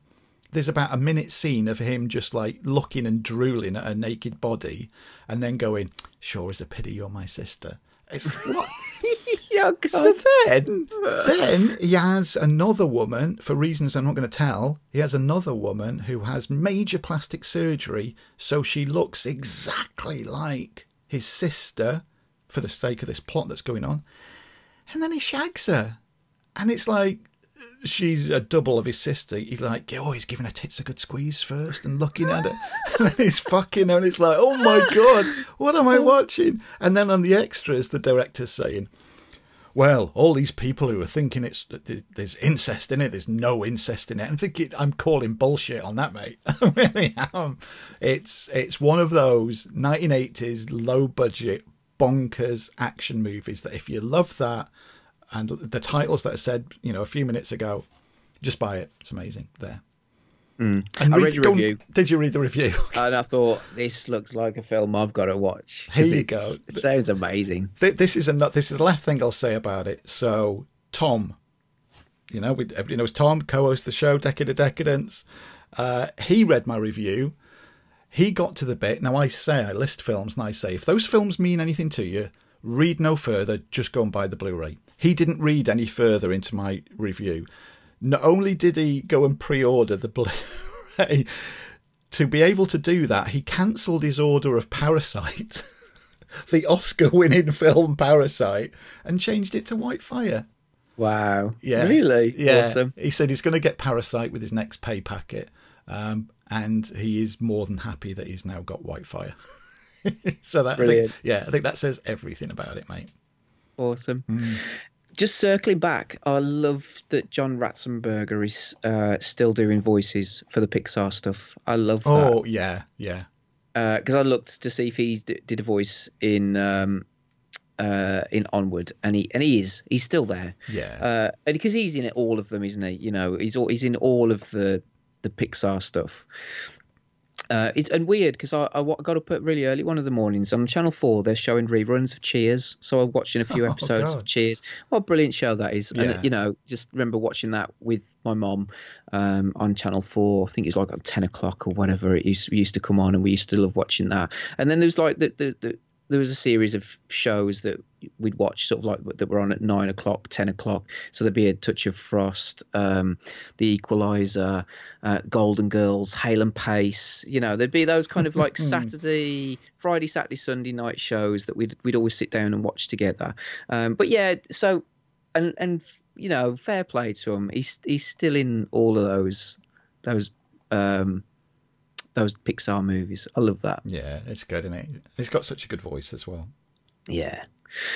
Shall I jump in? I've got a couple of films. Yeah, you finish off the movies. I've just shot all my movie load everywhere now. I've got none left. Okay. So, right. First one then is Rocketman. Have you watched this? Mm-hmm. With Taron Egerton, who plays Elton John. So this is a story of Elton John, basically. It's, from his childhood to becoming a superstar and everything in between and all that kind of stuff. So I won't go too much into the story, but I should say that we both really enjoyed it. It's I wasn't expecting it to pretty much be like a musical, isn't it? It is, yeah. I didn't expect that at all. I just thought it would feature obviously his songs, Elton John songs, but it's a musical, and it's great. It's really entertaining. It's funny. It's heartbreaking, in places. It's really well made. Some of the stuff, the trippy stuff, the dreams sort of type sequences, and everything. The performances. Like I said, Taron Egerton, he's absolutely fantastic in the role. Does he sing all his own songs as well? He's singing it, yeah. It's good as well. So because he was in Sing, the animated movie, and he played a gorilla that sang an Elton John song. I don't know if it was "I'm Still Standing." So no, he can sing, but he's really good in this, Yeah. and you know the cast in general are really good. You know, Jamie Bell's fantastic in it. What I didn't know though was I knew I recognised her, the woman who plays his mom, and you know I was thinking I recognise her. Has she been in EastEnders? And you know it's one of those where because she's obviously playing a British person, and then when I looked at the cast list on IMDb, it's like Bryce Dallas Howard. It's like, what the fuck? I wasn't expecting that at all. She plays his mom, but she's good in it as well. I mean, it's a cracking film. Really enjoyed it. Again, it's one of those how there's got to be elements of it that are true, then some of the elements that are exaggerated. I don't know, but it's great. I really enjoyed it, and directed by Dexter Fletcher. So yeah.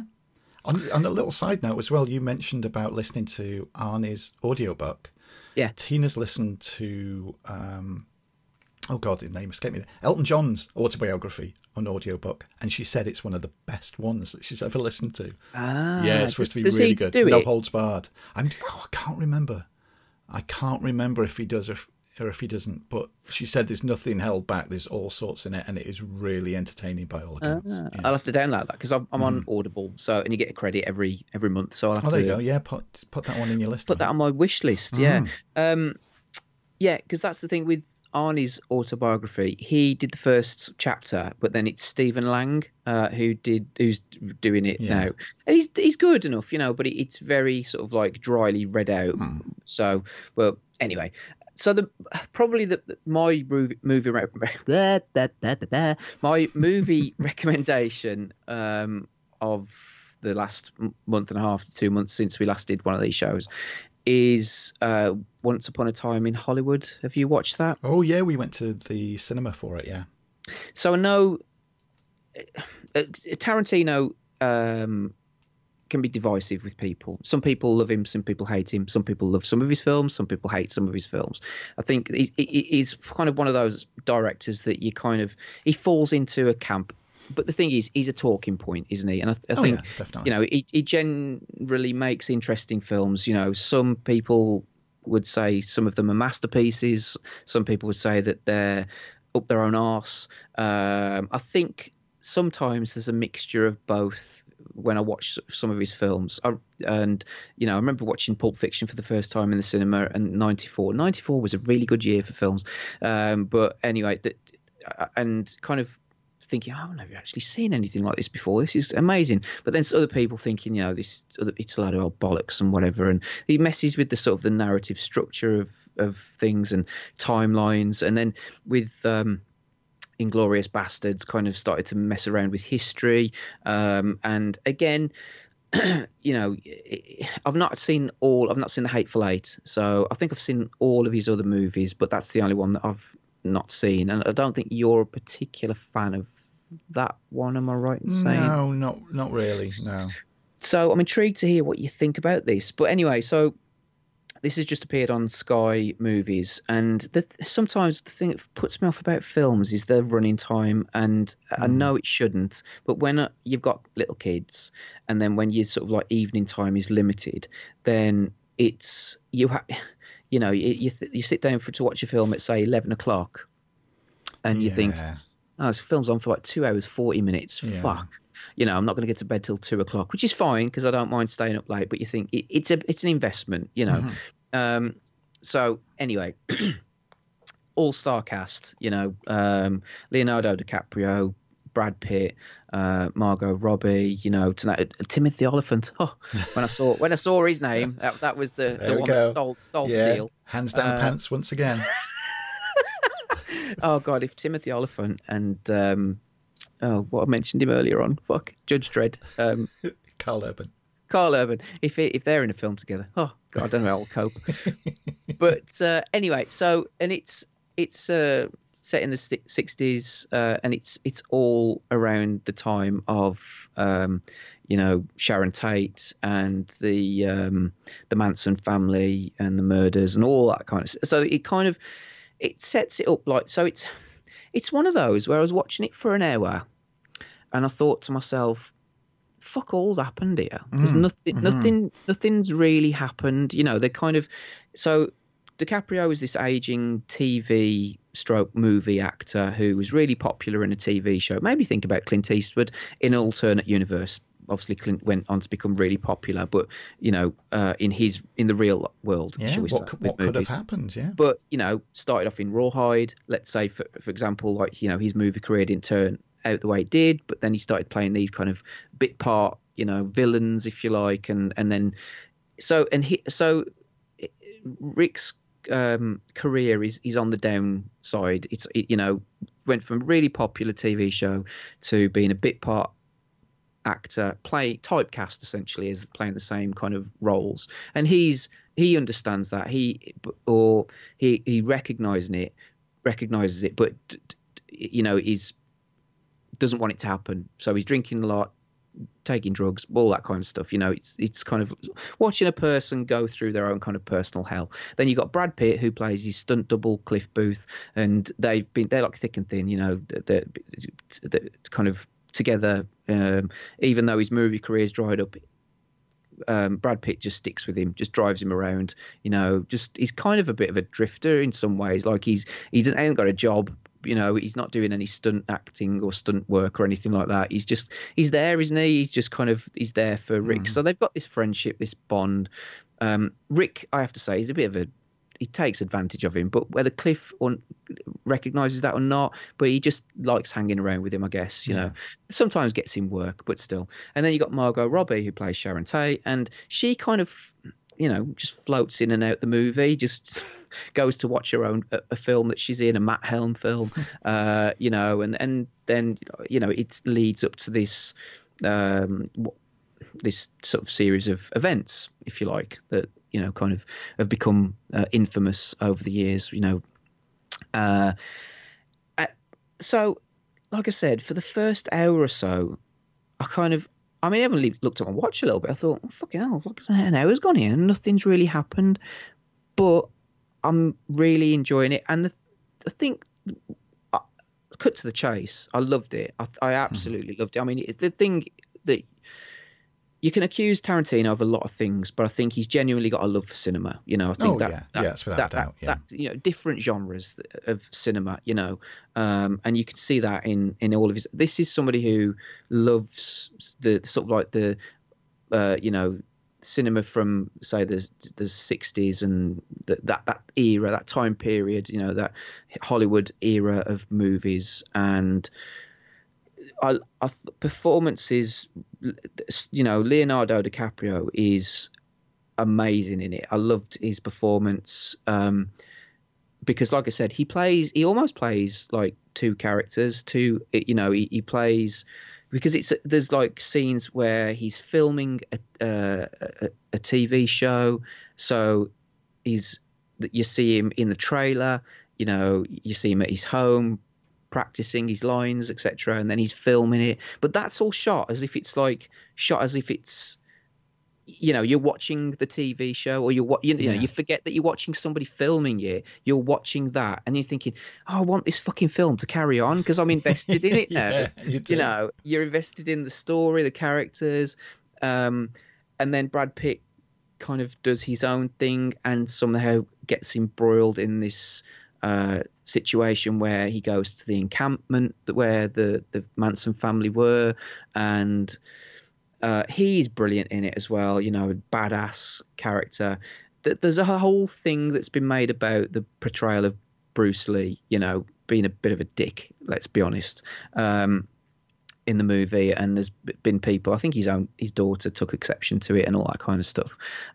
So that aside, though, I genuinely thought it was fantastic. And the last hour or so of the movie was just really thrilling. Like, and it kind of reminded me of like Tarantino, where it's that really black humor.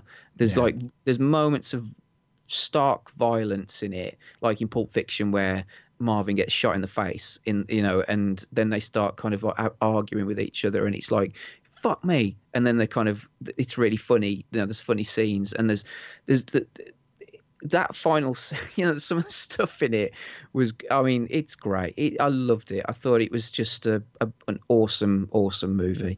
And one of those films that kind of, it may be up there as one of his his best films for me. You know, I still have to watch The Hateful Eight. But yeah, it's cracking. It's a really. So what did you think of it? Yeah, I thought it was one of his better ones. Tina enjoyed it more than I did. Yeah, the end of it is absolutely fucking bonkers. I think not too far from now, I do want to give it a rewatch as well. But for me, yeah, it was all about the characters. I mean, the performances, Brad Pitt and Leonardo DiCaprio, they were brilliant in it, absolutely brilliant in it. It's like you said, I was sat there in the cinema thinking, and again, knowing it was a long film, and thinking, there's not much happening at the moment. Is it going to carry on like this? And again, you know, I'm invested in the characters and, you know, and the great actors, but is anything really going to happen? And of course it does.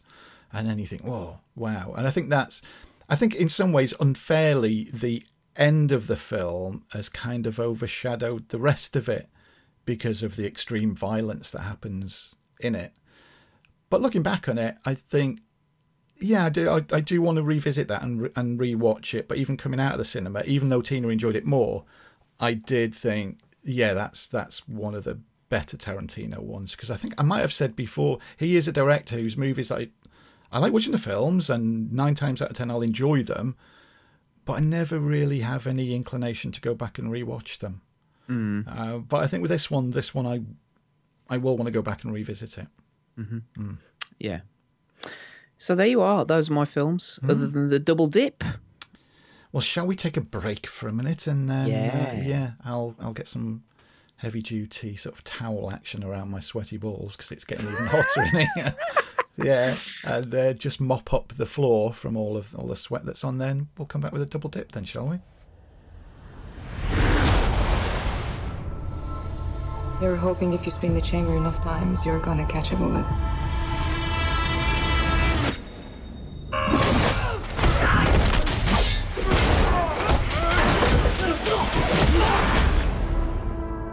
It's just easy that way.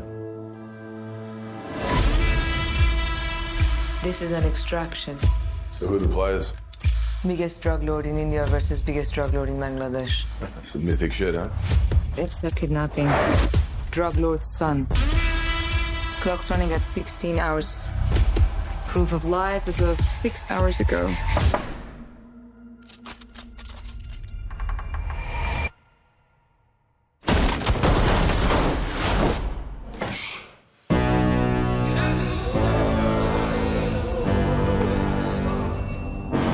Survive, you do exactly as I say. Who are you? Name? Ovi. Move fast, stay low.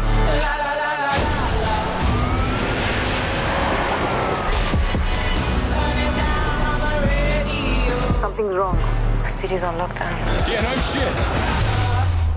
The job is fucked, Tyler. Tyler. Just find my money. That kid is a walking corpse, and there's no way to protect him. You have a family? Yeah, son. He died a few years ago. The best thing you could do for that kid would be to put a bullet in his brain. We can send a chopper and get you out. But you gotta leave the kid behind. Are you gonna leave me in the street? I'll get you home.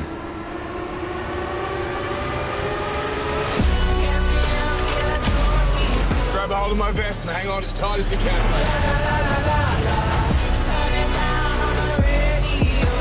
Kid, you trust me? No. Good.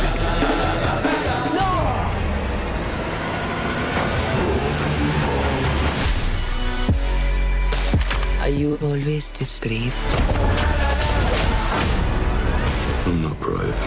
You rescue people? Sometimes.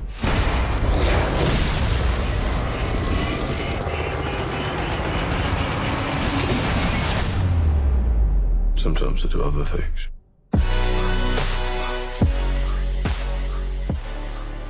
Okay, welcome back. Hope you enjoyed the break. So, this is our Double Dip section. And for people who've never listened to the show before, how dare you, but welcome.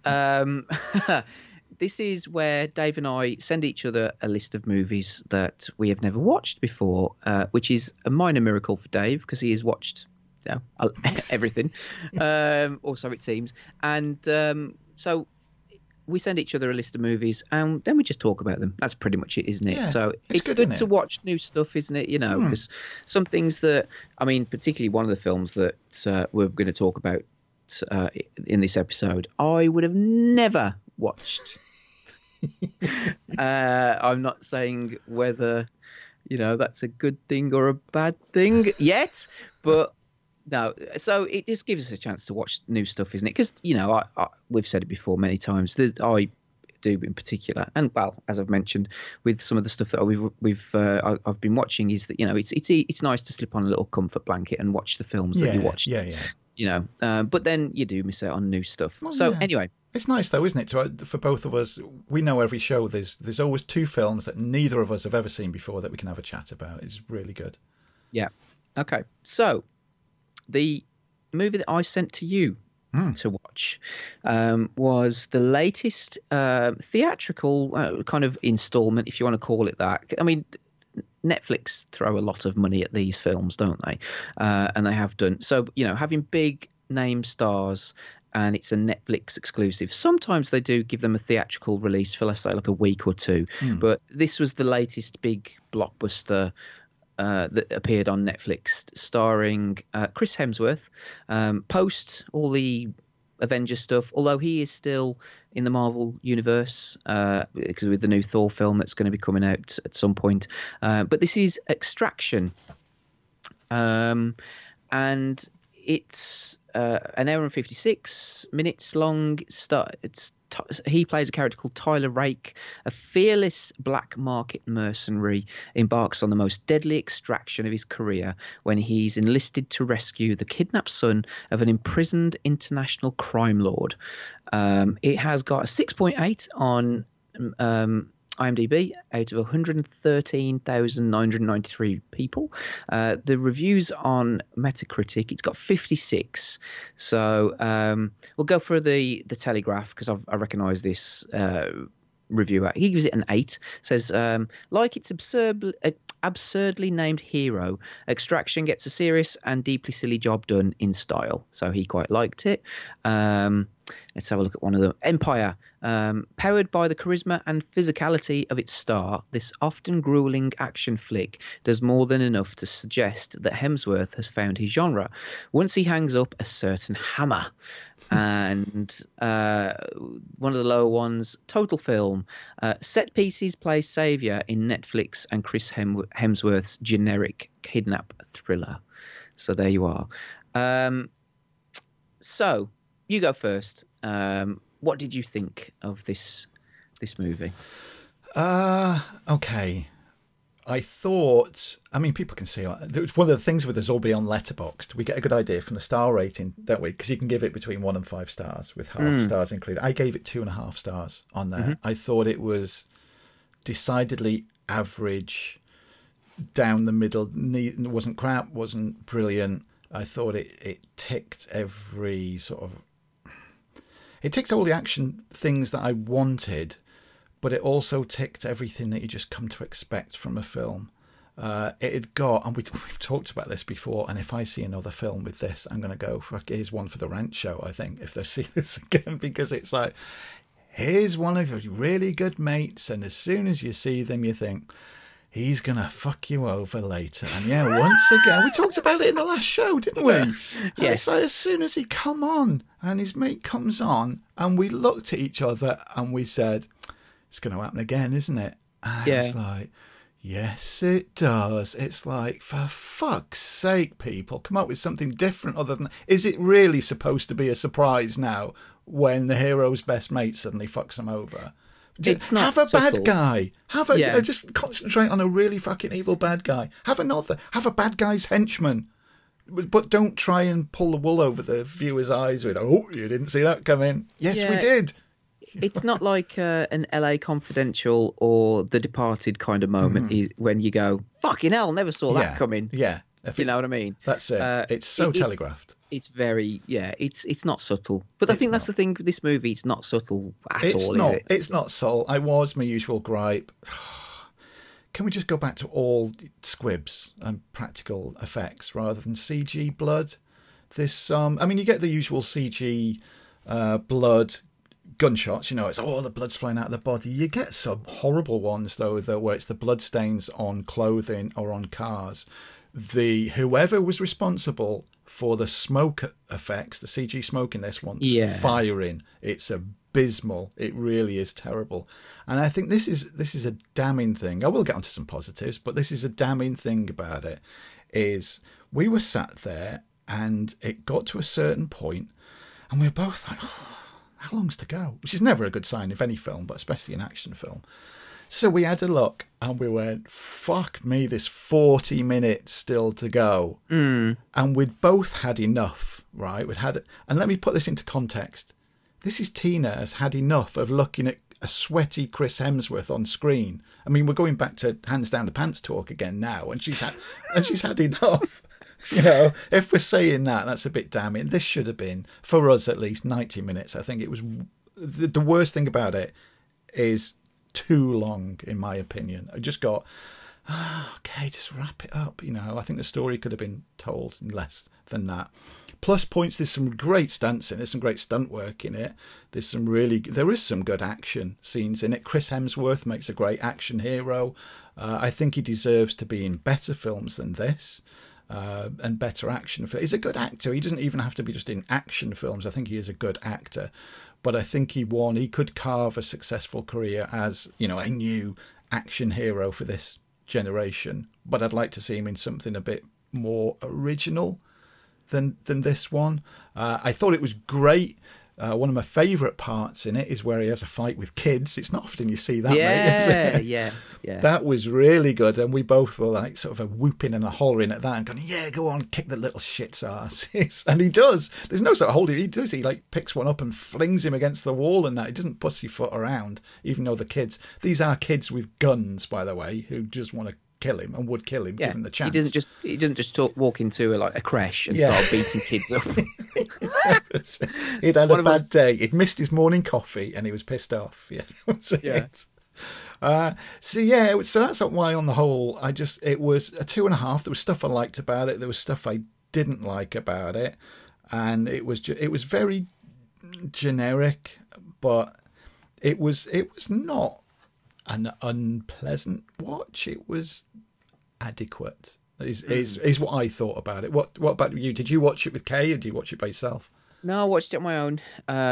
So, first thing to say, it is quite violent. I mean, the thing is, it's daft as fuck. I mean, there's a website I'll have to find out what it is for the next show on YouTube, and it's basically a kill count, sort of like on YouTube. And there is one for this, and I was thinking, there must have been hundreds of people who got fucking killed in this film, because there's people getting shot left, right, and centre, and it's mental, and it's daft in as much as that people are getting run over by cars and then getting up. That hit by the truck, that's a good bit where the guy gets hit by the truck. Really he's having a fight with someone and he hits him with a truck, and then later on he gets up, they have a knife fight, then they have more fighting, and then it's mental.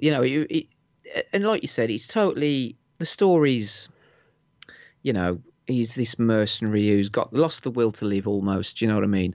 And it kind of, thinking about it today, as I was, having watched the other movie that we're going to talk about in a little bit, which stars Mel Gibson, it reminded me of why I love Lethal Weapon so much, because that has a similar theme in as much as in Lethal Weapon, his wife is killed and he's lost the will to live almost, and he wants to die, and then he finds Danny Glover, and then he finds a reason to live, etc., etc. So whereas in this, Chris Hemsworth character, his son died, And so that's kind of, why he's taking almost dangerous jobs going, and he takes this job knowing that it's extremely dangerous and there's a very good chance that he could die, because he just doesn't give a shit, does he, to be quite honest. But the difference between, and like you said, I agree, Chris Hemsworth's really good, and I think his acting has developed. Having watched the Thor movies now, you can see how he is grown more confident, in terms of his own ability and his acting and all that kind of stuff. But the difference between that is, Lethal Weapon's a brilliant film. The story's great in as much, but the act, this. I think there's a certain sense of, Mel Gibson and vulnerability in that film and everything else, and I think it's a bit more watered down, whereas this is just daft action. Do you know what I mean? Lethal Weapon's got some good action set pieces in it, but this is just over the top, with like I said, people getting run over by trucks and getting up, which I haven't got a problem with, and it makes it sound as if I'm quite down on the film, whereas I think I probably liked it more than you did. You did, yeah. Well, again, just from Letterboxd alone. Yeah, so for me, again, similarly to you, I did look at the running time and thought, fuck me, this is, because once it gets going, the pace of it is pretty full on. Once they get the kid who they have to extract, or he has to extract, there's a great scene where he goes into the building, and he fights off a room full of people, which I thought was good. And then, it's just non-stop, isn't it? And then this other guy who wants the kid gets into the mix, and then there's all that back and forth between them, and then it kind of slows down a little bit, and David Harbour comes into it, and again, you know immediately where that's going. And then the last 40 minutes of it kind of pick up again, and it almost becomes like a non-stop shootout, really. So I think the first half of the movie is really good. There's a little bit of a lull, and then it picks up, but the action's not quite as good as the first half, I don't think. But enjoyable, daft, switch your brain off, just go with it, and that's it. But the thing as well, I noticed that you can shave at least 10 minutes off the running time, because there's at least like 10 minutes worth of credits. Now, I don't know if this received like foreign money from, because it's set in India, isn't it? So, and I don't know if all the credits at the end are because of the inclusion of all the people that kind of worked on it, or the money, the finance, etc. But yeah, I'm in agreement with you in as much as it's daft, and it, but I did quite enjoy it, because it was like, it almost reminded me of like the action movies you'd watch, I used to watch as a kid, where there's no real plot as such. He's just got lots of gunfights and explosions, and that's fine, but then that's fine in itself, but it's not at the level of, say, a Lethal Weapon, which no.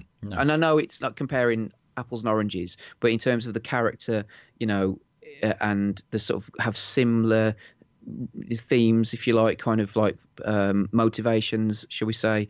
But I think the performance in that, and then because that is reined in, the action's still there, but it's reined in to a point where this is just like, fuck it, let's just kill everybody in India, which is fine.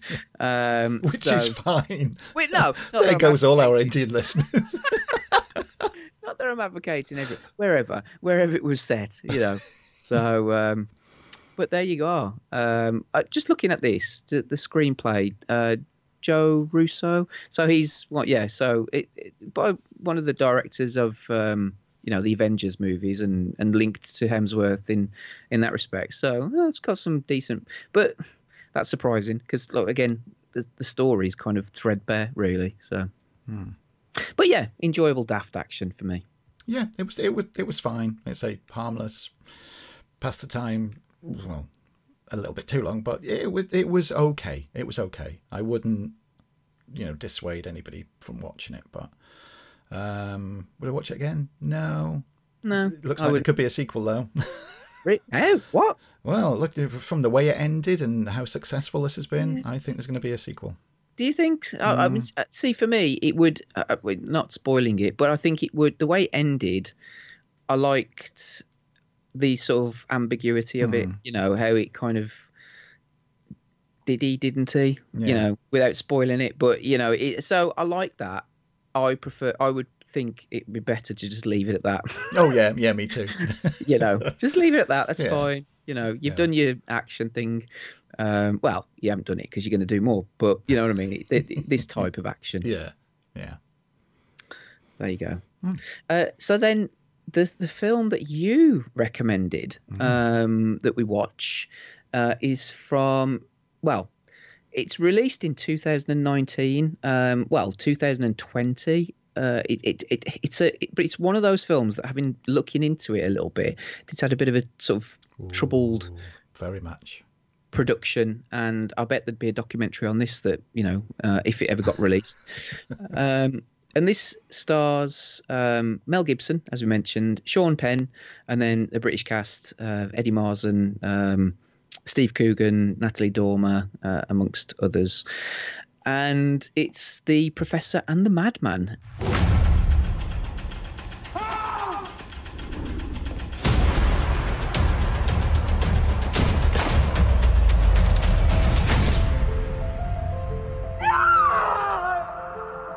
Inmate number 742, assigned to Block 2. We have been attempting to make this dictionary for the last 20 years, and I submit that the extraordinary, the unconventional, Mr. Murray, is the solution and our salvation.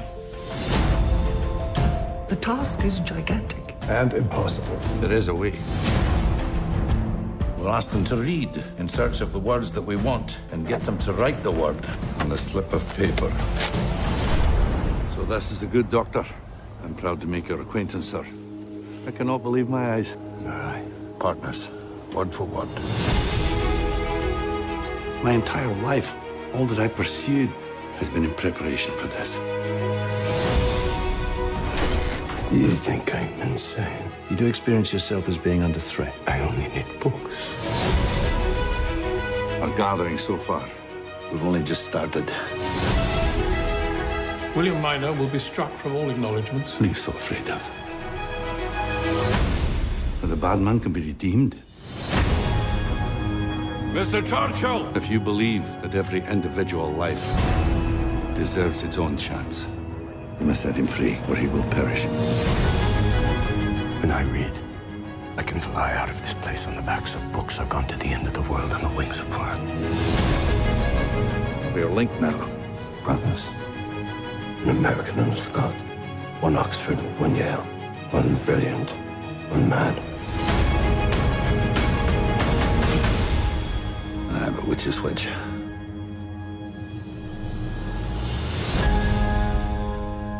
Mr. Murray, we are watching with a concerned eye. Watch then, and be amazed. And the little synopsis on IMDb is: Professor James Murray begins work compiling words for the first edition of the Oxford English Dictionary in the mid-19th century and receives over 10,000 entries from a patient at Broadmoor Criminal Lunatic Asylum, Dr. William Minor. And that's Sean Penn. It's got a 7.3 on IMDb out of 26,000 people, and the critical reviews, there's only 4 on. Yeah, and they're all negative. It's got a 25 on Metacritic. So yeah, I won't read them all, but I'll just let's have a quick look here. It's the presence of Gibson and his co-star Penn who give the project a stuffy sanctimoniousness, as it so transparently yearns to be the definition of powerhouse acting. And then one final one. The film's only real draws are Gibson and Penn, who come at the material from opposite ends of the acting philosophy spectrum. It's simply confounding, much like the rest of the movie. So this is what I was saying earlier on. If you hadn't have picked this, I'd have never watched this, if I'm being perfectly honest. So, shall I tell you what I thought? Go on, mate, please. So again, it's one of those. I mean, I like Mel Gibson. Personal situation aside, which is, I guess, well documented. I really like Mel Gibson movies. I think he's a cracking actor.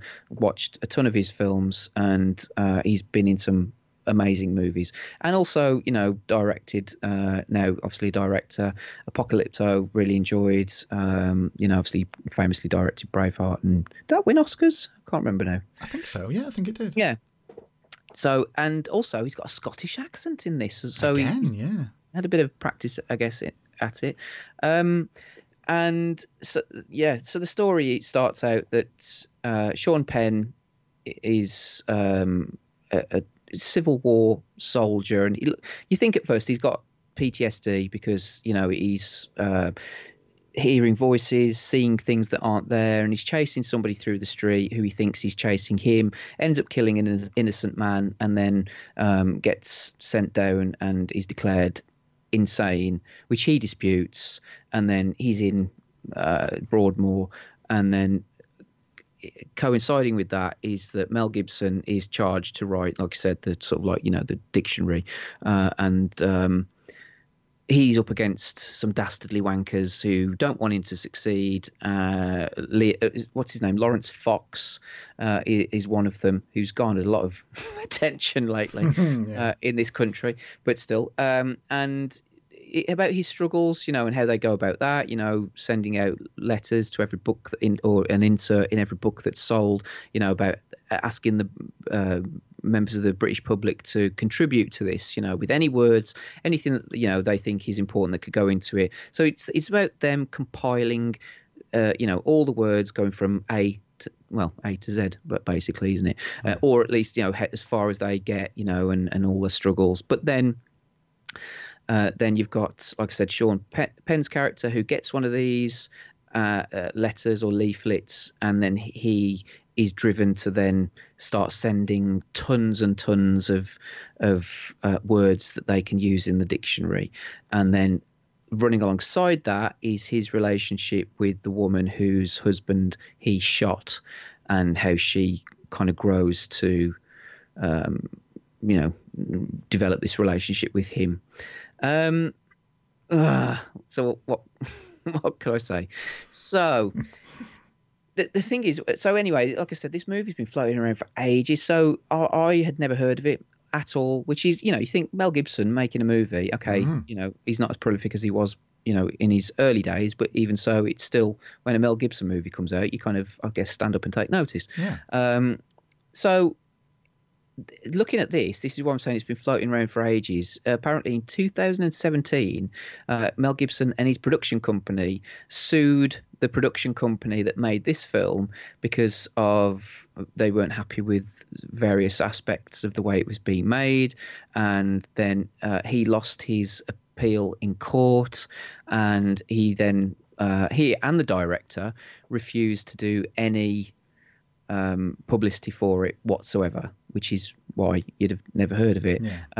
Came out in 2019 in America and just disappeared pretty much without a trace, and then it's just been released recently, and it's on Amazon Prime.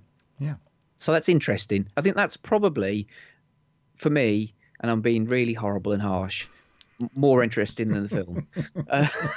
Knowing that.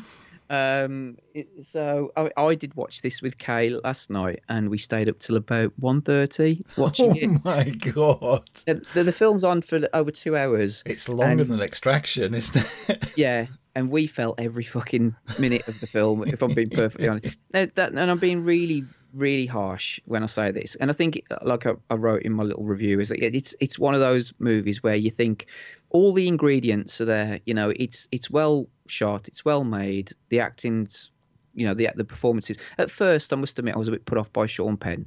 I don't know how you feel about Sean Penn. He's never really done anything for me, if I'm being perfectly honest. He's been in some good stuff. For me, he's hit and miss.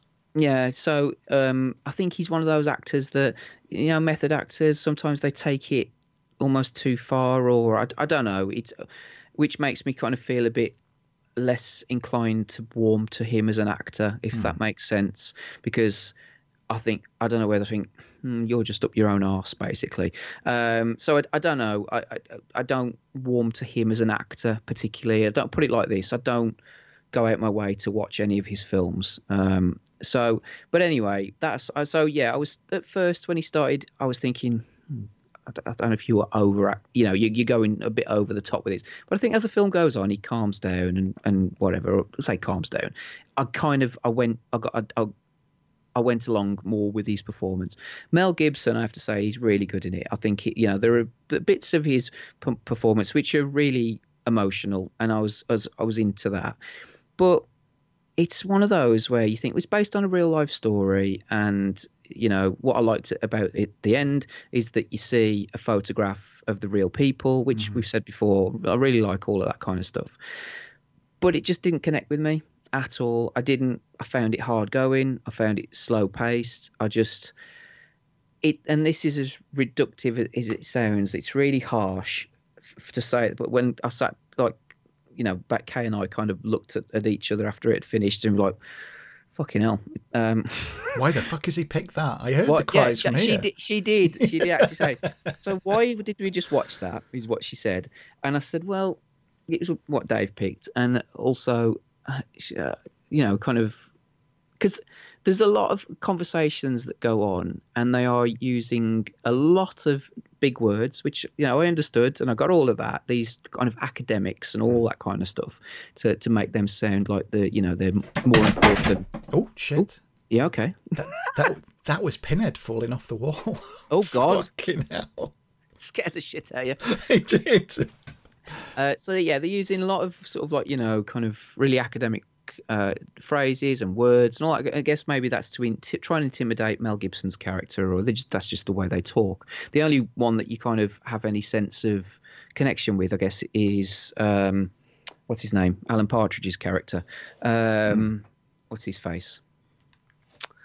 Professor somebody. Steve Coogan. Oh, Steve Coogan. I thought you wanted the character name there. No, because he's the only one that is on Mel Gibson's side. They a lot of them all want him to fail, don't they? Yeah. Essentially, or they don't want him to work it. And I kind of said to Kay, well, it's just about people trying to write the dictionary in it. And if that sounds compelling and exciting to you, then you're probably going to enjoy this. But if watching a movie about people writing the dictionary or pulling the dictionary together doesn't sound like your bag, then I don't think you're going to like this, if I'm being perfectly honest. Because that's as exciting as it sounds. It's about people writing the dictionary. So there you go. That's kind of my take on it. But anyway, what did you think? Yeah, you've said most of it, mate. It's not the type of film that I'd normally have picked. Like I said, two academics, going on about the genesis of the Oxford English Dictionary and getting all really excited about finding, the meaning, the use of the. I can't even think of the actual words. That's quite ironic, isn't it? Can't think of the actual words about a film to do with the dictionary. But that is as exciting as it gets. I'm going to reference Letterboxd again, and I've referenced it a few times, but I think it's a really interesting way of not only cataloguing your films, but looking back on, I look back today and looked at the films I've watched this year and was looking at, I'd give that 1 star and all of this. It's interesting to see. And I don't mark them on how, let me try and explain this properly, on how good the film is. I mark it on how much I enjoyed them. So as an example, the classic Samurai Cop is looking at it as purely filmmaking way, it's not a good film, it's poorly made and all of this. But for me, it's a 5-star film because I absolutely love it. I enjoy it. I gave this, so Extraction I gave 2.5. I gave this 3. 1 star, at least 1 star of it, is because Mel Gibson's in it, and I just love watching Mel Gibson. He's one of those actors who's got that screen presence, that certain something about him. I can watch him in anything, and that's a star already just because he's on screen. That's an enjoyable experience for me. Otherwise, it would have been less stars than Extraction, obviously. I do think the troubled production comes through on the screen. Again, you can only do so much with guys finding words and the meanings of words, no matter with the backstory to do with it, even though like Sean Penn does cut his cock off in it, which was wasn't expecting that. That was that's never, he obviously does something. He does something down there because he's got blood on his hands. But I wasn't sure if he just maimed himself, whether he cut it off, or he cut one of his bollocks off, or he cut his bollocks off. Because it's never explained what he's done. Yeah, he's clearly done something. Yeah, I read it as though he's cut it off because it was something to do with the woman who was falling in love with him and was wanting about children and all of that. And he thought, well, sure way of not to have kids is if I cut my own cock off. Really, bit extreme. Could have worn a condom. A bit easier. Probably didn't think of that. In fact, we got some feedback. I tweeted that we're recording this today, and at Asia Mania Pod, Ben Wyatt put, I hope they include the guy cutting his own dick off in the Professor movie. Yes, they do, Ben. He does cut it off. Not, like you say, you don't see it too graphically. It's not like, a Cannibal Holocaust or anything like that. That is a completely different film. But it did drag. And not a lot happens in it, and it's very sterile. I think due to the subject matter alone, what makes it very sterile and stark, and the way that it's shot and the color palette of even is all it's a very cold. It's a cold film to watch. I thought it was. For what it is, I thought it was okay. The reason I picked it is, again, it's Mel Gibson. It's a Mel Gibson film that I hadn't seen, and here's a good excuse to watch it. Otherwise, it would have been probably a long time before I'd watched it. But no, we have to watch it because we're recording the show. And again, I wouldn't recommend it to anybody. I think with the troubled production and with the director and Mel not doing publicity for it, I think a lot of it's to do with the fact they probably acknowledged the final product isn't that great anyway. Like you, I loved at the end. I love it in all films, it comes up where it's based on a true story, and you see photographs or moving images of the actual people who the story's about. That's always nice. I really love that to end a film. It's just unfortunate there was over 2 hours of words, finding words. And it's We found art. Oh, we're gonna have to start art again. Shit. Oh, confound it. And then having kind of like word jousts between themselves, as their friendship develops and all that kind of stuff. And I looked at Tina's little review, the sort of, I suppose, the side plot, the romantic side plot as well. I don't know. It just, it's. I wouldn't recommend it either. No, I wouldn't recommend it. I mean, for fuck's sake, live while we were recording, Pinhead threw himself off my wall in here while I'm just talking about it and nearly headbutted me. And he's got pins in his fucking head. That could have been deadly, mate. Could have been. So yeah, sorry about that one, mate. That wasn't the best of picks, but that's fine. Well, that's what happens, we don't know, do we? Never know what you're going to get, do you? We don't know. Who knows? Anyway.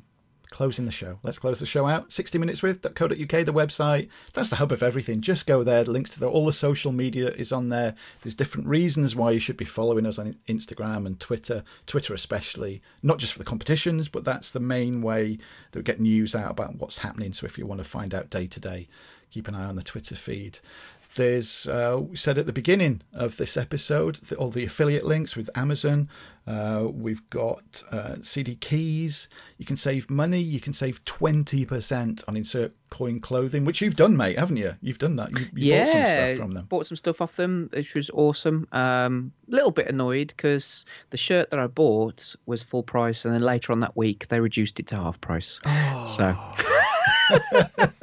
always annoying when that happens. But I guess the kind of the 20% I got off made up for it. Yeah. So, but no, they do some amazing clothes. I have to say, particularly if you're into video games, and they ship worldwide as well. So they're always at Eurogamer, which is where I usually buy their t-shirts from. But they do. If you love video games, then and they're really high quality. The clothes that they put out, because sometimes you buy t-shirts and merch, and the quality of them isn't great, and then within a few weeks they start to fall apart or look faded and shit. But these, you can tell the quality is really good. Even Kay said that, you know what I mean? So yeah. There you go. 20% was good saving. Just use the code 60MWIC. And you save money that way. Fusion Retro Books, you can save 15%. And you've written reviews about a couple of their books that's up on the website as well, mate. They're up on there. So just go to the website, basically. Everything's on there. Use those links If you don't mind, like I said, we don't know who you are. We don't have any of your details. You're just helping us out in all sorts of ways to keep us online, keep us going, website and podcast. And again, like I said at the beginning, a review, take 2 minutes, email us a review. It's really easy. There's a page on the website. You can read past reviews that people have sent. That helps us in so many different ways. And it really does help us get more interview guests, competition prizes, and lots of other ways. Behind the scenes, that's probably the easiest and most definitely the cheapest way that you can do to help us out. Yeah. And everything's on there. News, reviews, all that kind of shizzle. Pour yourself a drink, have a look. There's loads on there. And there's always stuff going up on there. Considering, it's just, like I said, handful of us doing it as a hobby. It's, there's always different things to read on there or listen to. So it's good. So this is it, mate. Yeah, it's the end of this one. We had some good recommendations again. Double dip, mixed bag. Yeah, we'll see what happens for the next time. I'm sure. Yeah. I won't pick a film about like people finding words and all that kind of shit. I'll try and get something a bit more. Yeah, you can find one about people cutting their cocks off though. I'll watch that. Okay then. It's sort of going from one extreme to another. Just about self-mutilation. Why not? Yeah, I'll put that into Google. Self-mutilation, cock cutting off, plus movies, and see what comes up. Shall I? Yeah. But mind you, we have watched. Do you remember when we watched? Was it Rocco? God, we have watched some fucking weird stuff, haven't we? Oh my god, that documentary. That porn star. Yeah. Oh my god, yeah, he was a bit extreme, wasn't he? That was a bit full on. Yeah. Fingers down women's throats and everything else down their throats. Yeah. Yeah. Oh, so yeah, you never know what we're going to pick. Stay tuned, everybody. It could be anything.